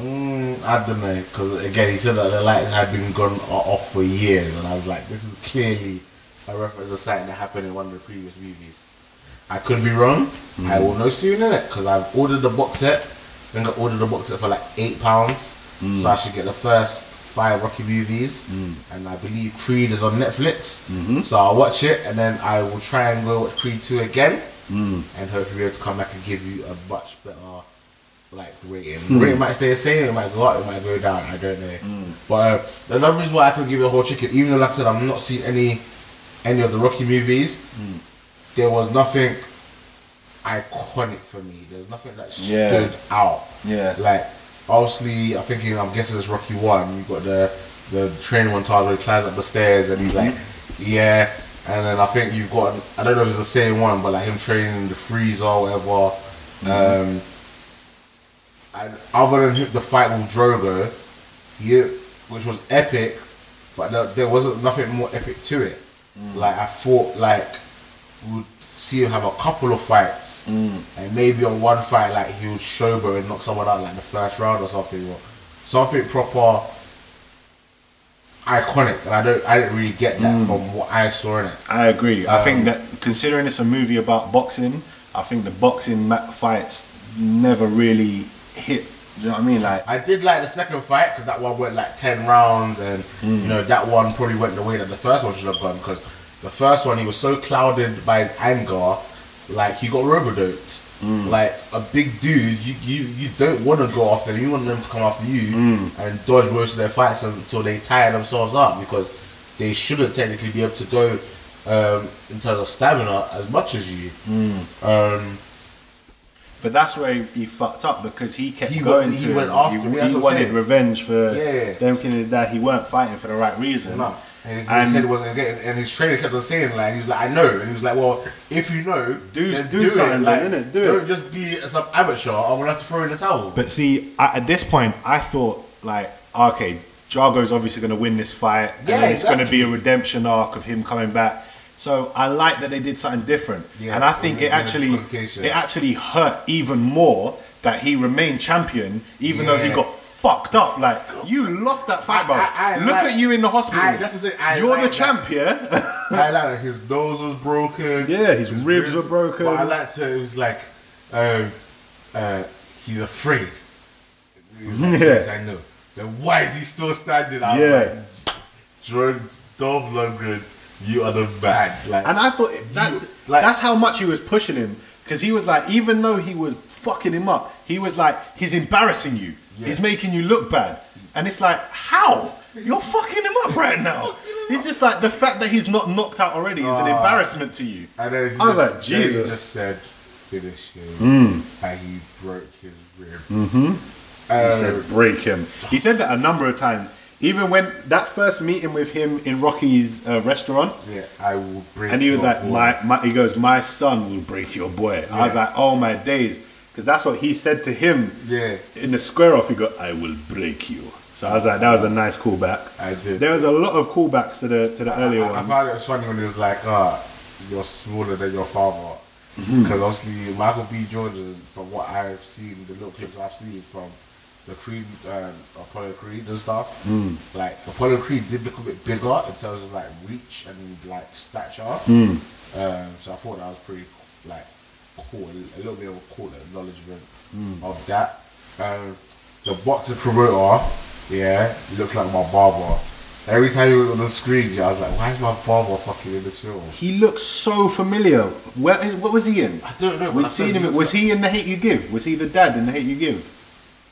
Oh, maybe, you know. Yeah. Let me IMDb it. He looks so familiar. I was looking at his face. I was like, that smile that you keep doing looks so familiar. But with that cut that he had, yeah, like I said, he looked like my barber. Every time I was like, rah, this guy's my barber. Russell Hornsby. He was in Fences, The Sunset, Meet the Parents. Oh, he was in Fences. Yeah. And he was Maverick Mav. I think he was the dad. In The Hate You Give. Yeah, I think he was. Yeah, he was. He was the dad. But yeah, like there was a lot. I love visual like representation, visual imagery and stuff like that. Yeah. And from not the opening scene, but Creed's opening scene. Yeah. When he's training, and then all the paparazzi go out, and then Rocky turns up and gives him a little speech. Yeah, I like that. Like, and then he walked into the shadows before he came out. And then he came out, and again, that was one long take because Rocky came out, and then Rocky was like, as Creed was like doing the punches in the air and like kind of psyching himself up and swaying. And Rocky was swaying with him and mirroring his images. Yeah, and it was like, these are the two like leads of the franchise, like, and it just shows their mirror images of each other. Do you know what I mean? So I like that. There was a lot of that type of stuff. Like in the scene, I think it's the scene where Creed and Tessa Thompson like have sex or something. And then it pans and you see like the skyscrapers of Vegas. And then it cuts to Russia. And the images of the skyscrapers mirrored the images of the... No, not the flats. The piles of crates. Oh, yeah. That he was walking through. So I was like, that was nice. Yeah, and it was just visual like, imagery like the fact that it was like, once you do the planets... lift the concrete. So I was like, this guy is working, like he is grinding. He was Khabib, brother. He was a man. Like, oh my gosh, if I was hench, I would want to be that hench. And that's the thing, like their story. This was literally like the story between Rocky and Drago was switched because where Drago had all the fancy tech and the steroids and all of this, and the government was backing him and everything. Michael B. Jordan kind of had that. And where Rocky was out in the snowy mountains chopping wood and lifting up tires, Drago was doing that in this. So that was bad. I like that. Like I was like, are they trying to make me want him to win? Like, yes, because he should have won. He really should have won. He should have won. And then we could have got Drogo 1. And that's one thing. The story of Drogo. That's one thing I didn't really like about the final fight in this. And usually in Rocky movies, it's explained. Like in the first two, Rocky survived just because he can take a beating. And Apollo got tired out, and Rocky's stamina getting through, and then he gave him the one bang, and they both fell. And Rocky was just able to stand quicker than Apollo could before the 10 count. In the one with Mr. T, Mr. T beat him first, and Mr. T became champ. Rocky had to come back and train in a whole new style to come back and catch him slipping. He changed what hand was his dominant hand. He went southpaw. To regular, to throw him off. Do you know what I mean? So it explains, okay, now he's come out and he beat him. With Drago, it was explained again, like with all of the things, it's explained. Whereas in this, it was like, even though he's bigger than you, he's faster than you, he's stronger than you, he's got a longer reach than you, everything that Rocky just explained to you, and you're getting fucked up again, and your ribs were broken, and he's attacking your ribs again. Now, just because you want it more, you're going to win. I was like, nah, that's not how Rocky movies work, mate. And also, I think it just showed you that Drogo's spirit was broken. Because his mum left. Yeah, one, he was getting fucked up anyway. It was a much harder fight. And the fact that he was getting to 10 rounds, he was a lot more fatigued. And him looking over and seeing that his mum had gone, and he was willing to stay and support him regardless of what happened. Yeah. And again, I did like the fact that Dolph Lundgren changed at the end. I loved that ending. Oh my God. He threw the towel because he knew his son wasn't going to stop. Yeah. But if it carried on, he may have been holding his son's arms in his his body in his arms, innit? Yeah. So I thought that was pretty cool. And I did like the fact that Drogo was vexed that he threw the towel because obviously he thought he could still keep going in it. But obviously, as you threw the towel and you get to like recover yourself for a bit, then you're going to feel like you can keep going. But he was penned in the corner just getting body. That them shots there, Michael B. Jordan was hitting because there was a lot of body shots in it. But the ones in the face, a lot of the angles of the shot, didn't look like it was connecting fully. But like I said, I was surprised when Drogo are friends, bruv.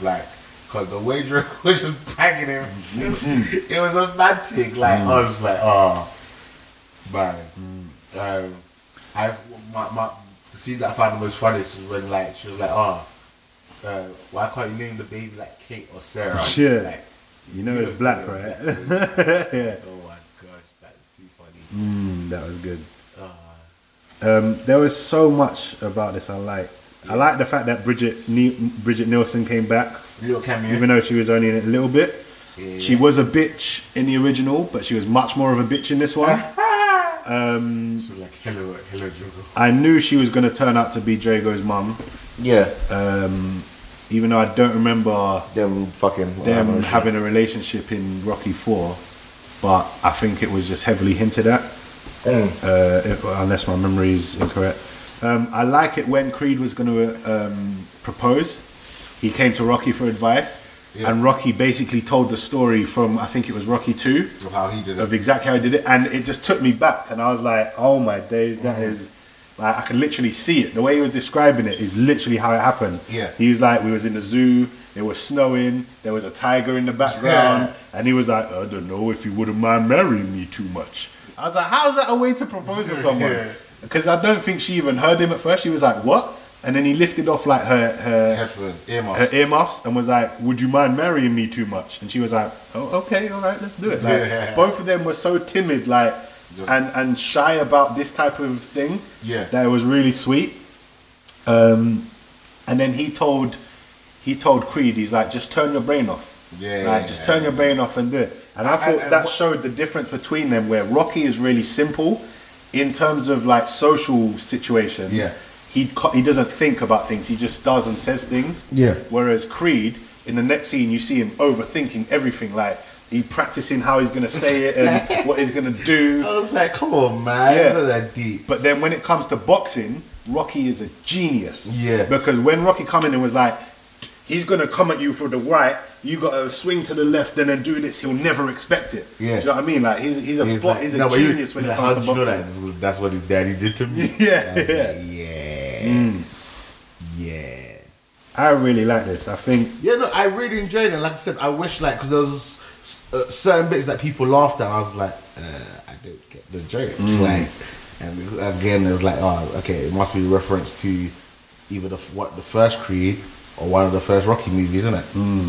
So, again, going back to like the imagery and callbacks and stuff. Yeah, I thought when Creed had the first fight, I think it was, and Rocky's back at his restaurant and he's like kneading the dough with his fist. Yeah, I thought that was genius because it's like that's all he uses his fist for now against dough, like the softest to knead dough, like that's soft compared to when he used to punch frozen meat. Do you know what I mean? And fight a Russian guy. Like, this is what his fists are for now. Fight Kratos. Yeah, do you know what I mean? So I thought that was a nice visual thing. When he has his bouncy ball back when he's in the hospital and he's waiting outside. Yeah. Does a bouncy ball. That's a callback to earlier movies. He used to have his bouncy ball. And his little black book, again, was another callback. When he tells Creed in the training montage, he tells him to go for it. That's what Rocky told Clubber Lang when they were facing off. Because Clubber Lang, Mr. T, he goes something like, "Oh, you're dead meat." And then Rocky goes, "Go for it." And so when he told Creed to go for it, I thought that was a callback.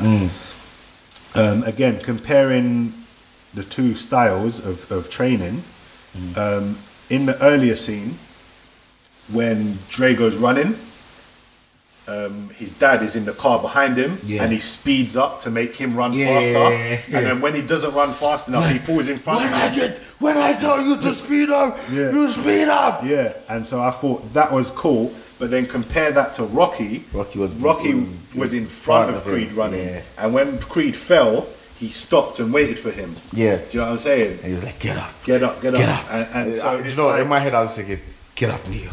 Yeah, get up.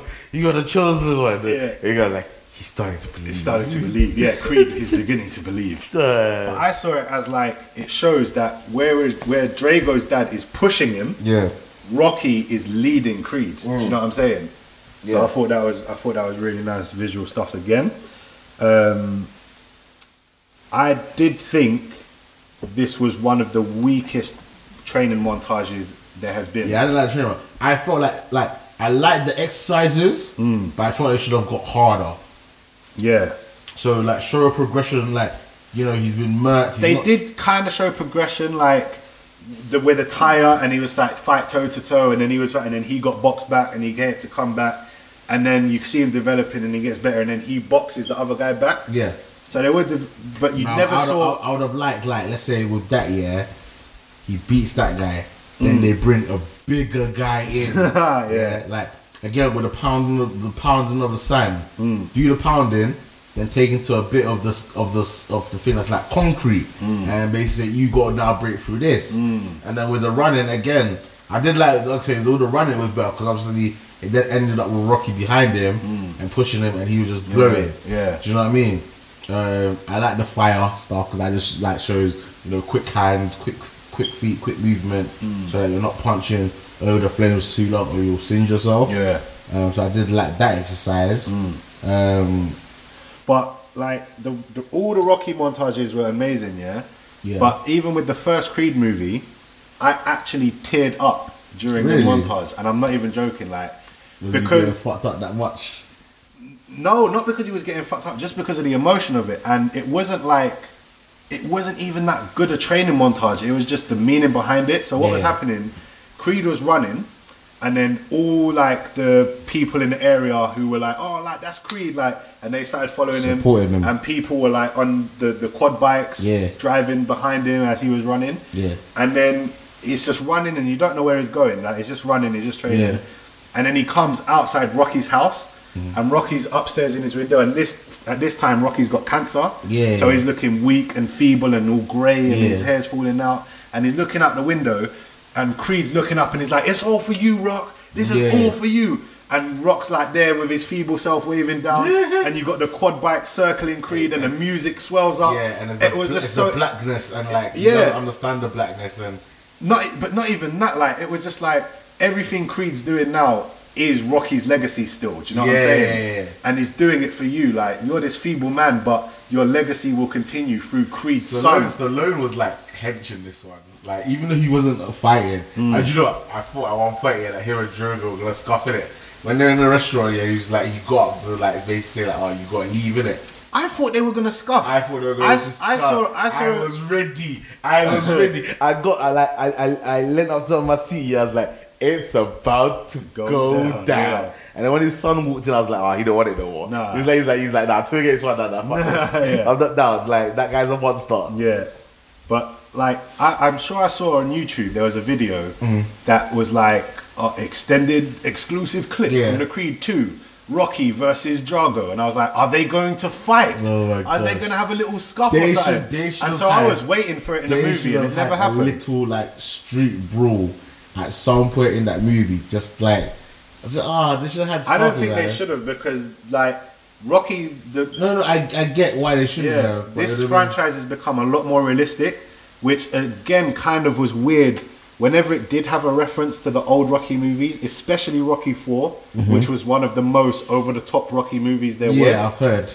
And to look at this like really gritty, where he fights Drago. Yeah, when he goes to Russia, it's just ridiculous. Yeah. And this was very like a lot more tame and toned down and realistic, and just to see this film make references to that film and to know they're in the same timeline, do you know what I'm saying? Yeah. Was a bit weird. I found it, again, for someone that's not watched any of the previous movies, I found it touching that like supposedly Mr. T, Sylvester Stallone was the one that found him and like kind of gave him an acting debut kind of thing. Yeah. And I found it kind of fitting that this Drogo guy, Florian Munez or whatever his name is, Big Nasty. Yeah. He was an MMA fighter, and Sylvester Stallone saw him and then brought him in for this. So I thought that was pretty cool. See, that's what bothers me, is that Sylvester Stallone does so many cool stuff like that.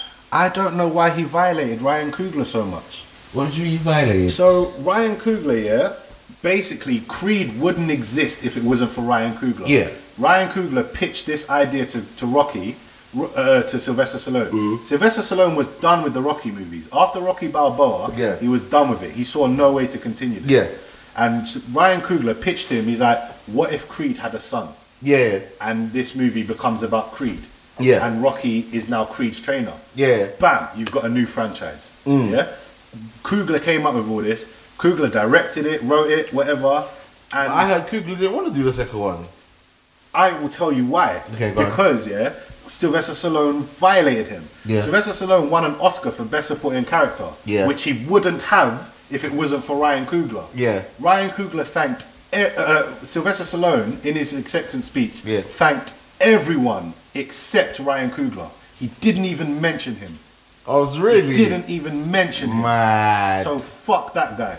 So I don't blame Ryan Coogler for saying, you know what, fuck you and your franchise, take it back, I don't care. Yeah. So he's now gone and got that Marvel money. Obviously. Yeah. Fuck that your Marvel Rocky money. franchise. I'm getting that Marvel money now. And he's coming back for Black Panther 2. Yeah. So a lot of people are thinking maybe Ryan Coogler just doesn't like to do sequels. Some directors don't like to do sequels. But no, Coogler will do a sequel as long as you don't fucking violate him. If the money's right. And if the money's right, I guess, but Ryan Coogler's such a humble guy. Like, do you remember when we saw him? He was bare humble. Such a humble guy. Like, for Sylvester Stallone to do him dirty like that, I thought, I was like, Sly, man, I love you, but you did that. You did him dirty just then. Like. Yeah, no, that's mad. And Coogler, I think, if you took this same script and gave it to Coogler, it would have been a whole chicken, because the fight scenes would have been better.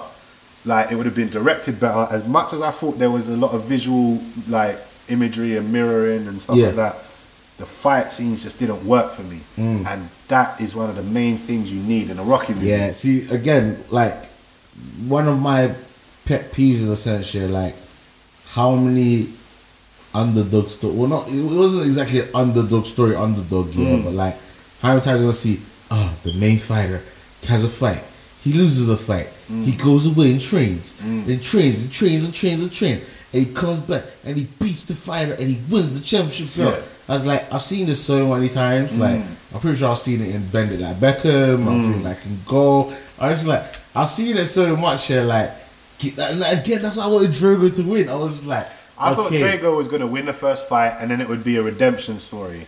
But like you said, I was thinking, how many different ways can you tell the story? I think they found a different way to tell it. Yeah, like, no, they did. Creed still technically won that fight because Drago got disqualified. Yeah. But everyone knows Creed lost that fight. Yeah. He got bad up. And then I thought it was I thought it was good as well that in the next fight, Drago had an opportunity where Creed was down and he was gonna punch him again and he stopped himself. Like, do you know what? I'm not gonna do that again. I'm gonna win this time. What did you think of the like Tessa Thompson and the baby and all that stuff? I wasn't really a fan. I like that. Like, she was like, what if the baby's deaf too? I was like, what if the baby's deaf? You've got a disease, like it might get passed on to your baby, like all that extra. I had it really, like, well, that wasn't for me. See, Rocky, yeah, yes, the boxing fighting is one of the main things. Yeah. But behind that is the emotion, is the human story behind it. Is a big part of Rocky. Yeah. Like with Rocky 2, we had a similar thing. In Rocky 2, he was meant to be in the middle of training for his rematch against Apollo Creed. Yeah. And then because his wife's pregnant, she gives birth, but then she goes into a coma. Okay. And so he's like, I'm not training. Yeah. I'm not doing anything. I'm staying by the side of my wife on the bedside while she's in a coma. Yeah. He's reading to her. He's doing, and his trainer's like, Rock, we've got to train. Your fight is coming up. And he's like, I'm not moving. Yeah. And the nurse is like, do you want to see the baby? And he's like, I don't even want to see the baby. Oh, we're gonna see the baby together. I'm not seeing the baby till she's awake. Yeah. And then it's a lot of people don't like Rocky 2 because they think this goes on for too long, which it does a bit. But then when she finally wakes up and he's like, oh my, and he's so happy to see her awake, and then they bring the baby in and they see it together, and then it's emotional. And the whole time he's been second guessing himself because she's been like, I don't want you to fight. I don't like it when you fight, Rocky. Yeah. Don't do this. You don't need to do it. And Rocky's like, I need to do it. Yeah. Then when she comes out of the coma and she realizes that he's been by her side this whole time, and he hasn't been training for her, she says, Rocky, I need you to do something for me. And he says, what? And she says, yes. She goes, win. Yeah. You need to win that fight. And then he turns to his trainer, and the trainer's like, what are we waiting for? Let's go. And then it's like, you're like feeling it, do you know what I'm saying? And then he's going, do you know what I'm saying? Like, that's what Rocky movies do. It pumps you up. It takes you to the lowest of low, and then it inspires you, and then you achieve greatness. Do you know what I didn't like and I wanted that. I got power. I wanted that, but we didn't get it. No, we didn't really. But I wanted that.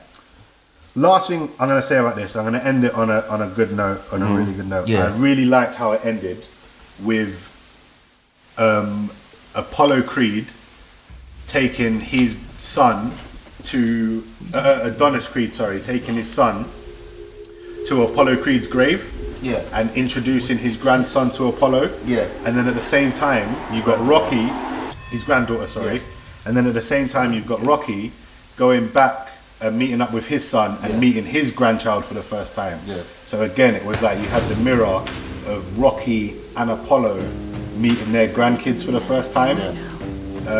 And I think that was the same actor that played his son in Rocky 5, and it was nice to see them embrace, because Rocky hasn't seen his son since Rocky 5. We've had Rocky Balboa, Creed, and now Creed 2, and it's only by the end of Creed 2 that he finally meets up with his son again and they hug and embrace each other again. And I thought that kind of touched me, because like in Rocky 5 he had a falling out with his son. Because his son was like, why are you spending so much time training this other guy when I need your help? I'm being bullied at school. I want to learn how to fight. Teach me. But Rocky's like, no, you don't need to fight. Just walk away. And he's like, how are you telling me that? You're Rocky Balboa. Do you know what I'm saying? So I thought it was nice that they ended it like that. And that was bait there. I was like, oh, he's gonna call his son, or he's gonna see his son at some point. I knew it was bait, but it still didn't stop it touching the heartstrings when it happened.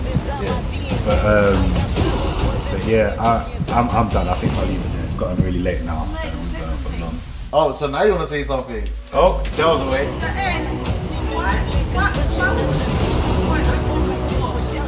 Yeah, that was true. I was just like, check out. Because white people with it. Sometimes white people tell their kids, go answer the door. This is the same guy that made the soundtrack for Black Panther. Oh, is it? I think. No, it's not. I'm sure. I'm sure it is. I'm sure the guy that made the movie soundtrack. Yeah. It's the same guy that mixed by Alpha One Productions. Find out, because I'm sure I saw the name. It said soundtrack and score by some really weird name. Some white guy, from like Germany or something like that. Yeah. And just listening to this now, this sounds similar to Killmonger.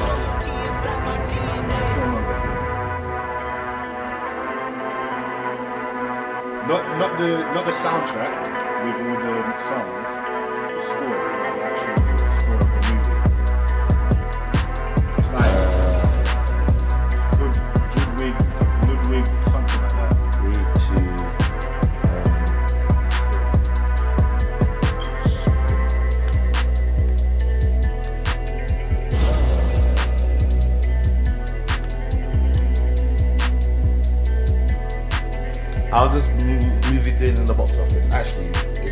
came out technically today, so I don't have official box office numbers.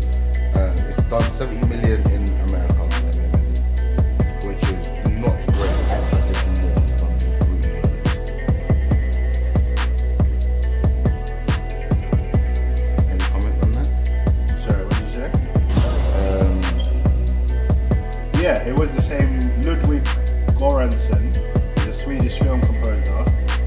He did the Rocky franchise entry Creed and Black Panther. So it's the same guy that made the score. So Ryan Coogler's where he stayed for that. That's right. Oh wow, that's been this has been like a whole day of podcasting. I hope you guys enjoyed the episode. I've had a nice little bit to drink. I'm ready for that good sleep. Guys, if you like this episode, please share it with your friends and family and anyone else that you might think would be interested in listening to a podcast done with the latest movie reviews. I hope you enjoyed it as much as we have. I think I should end with the Rocky music.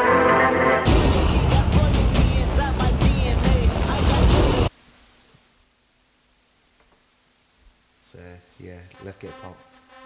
Let's do this. Let's get ready to rumble. Oh, they actually had that guy in it as well. Yeah, that was actual Let's Get Ready to Rumble guy. I want a nice tooth like this. See, and again, like when he didn't touch the guy's fist, I was like, yeah, you're using this one. I was like, this is something. You're setting up yourself to fail so bad. He should have lost, and he should have lost again. He should have lost twice. Yeah, I guess he should have, but I love what they did with it. Like the fact that, like to me, in this film, the Dragos, were the main people. Yeah. That they had the best character arc. They had the most emotional story behind them. The fact that they were just trying to impress the mum and the wife that left them, get restore their thing back into their country.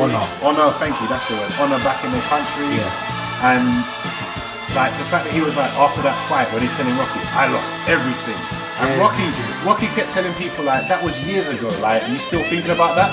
Yes, motherfucker, like, my life has not been the same since. I eat soup for breakfast, dinner and lunch. Like, to you that might have been years ago. To me, it was still yesterday. Today. You know what I'm saying? It was yesterday. He said that as well. I was like, raw. And I really felt for him, bro. I never thought I would feel such sympathy for Drago. When you watch Rocky 4, bro, he's a completely different person. Yeah, he doesn't do any of this acting he did in this. And again, if you listen he was basically the Terminator. If you listen to our Q&A, Dolph Lundgren addresses this. Yeah. And he says something along those lines like, I hope like people enjoyed like my mini redemption story. Yeah. Like it was different character. I really liked it. One person asked the question like, is it true like you knocked out Sylvester Stallone? Yeah. Well, I think it's like Sylvester Stallone had to go to hospital. Yeah. I don't know if it was me or not. That's basically what he says, something along those lines. So anyone that wants to listen to that Q&A, it's on our Facebook page. So you're gonna have to go to facebook.com, search for us at Blurs of Us. It's a very recent post, so it won't be that far down the road. So if you're a big fan of Rocky, or a big fan of Creed, and you want to see the Q&A, it features the director who, again, I keep forgetting his name. What is this guy's bad name? Put it on here, the box of emotion. What has he done? I want to give him credit because it wasn't fantastic, but it was good. Oh no, it was good. It was definitely good. It was a free piece, definitely. Stephen Capel Jr., that's the one. Yeah. And I like him because he just seemed like a very cash dude as well. Like in the Q&A, he was just like, cool.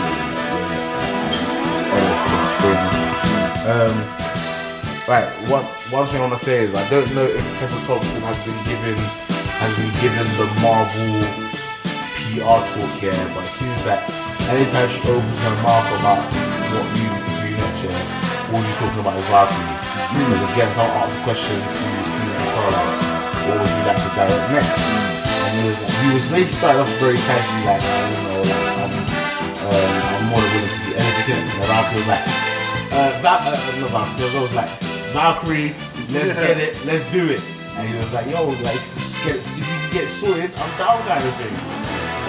So that doesn't mean it's happening. That just means but she wants it to happen. She's pushing the Valkyrie agenda hard. Of course she wants that Marvel money. Do you even know the Valkyrie comic book story? They're just opening your mouth and words coming out. She wants that lead actress Marvel money. She'll kill it as well. Anyway, can we wrap up? Yeah, we're done. Nice. You're falling asleep. I'm falling asleep. I've got to be up. You go home, man. Yeah, you go home. You go home. Alright, Thomas go home. Yeah, I told you, we ain't seen each other in like a week and a bit. It's gonna be it was a very nice catch up and nice to discuss things that again, I enjoyed fantastic views. But I'm glad we agreed on Creed and the previous episode. It's going to be interesting to see whether we're going to do an Aquaman that's coming up. Hopefully we'll do a Wreck-It Ralph. There's no Star Wars Christmas movie. So what is the big Christmas movie this year? Mary Poppins. Yeah, Mary Poppins. Oh shit, turn this off.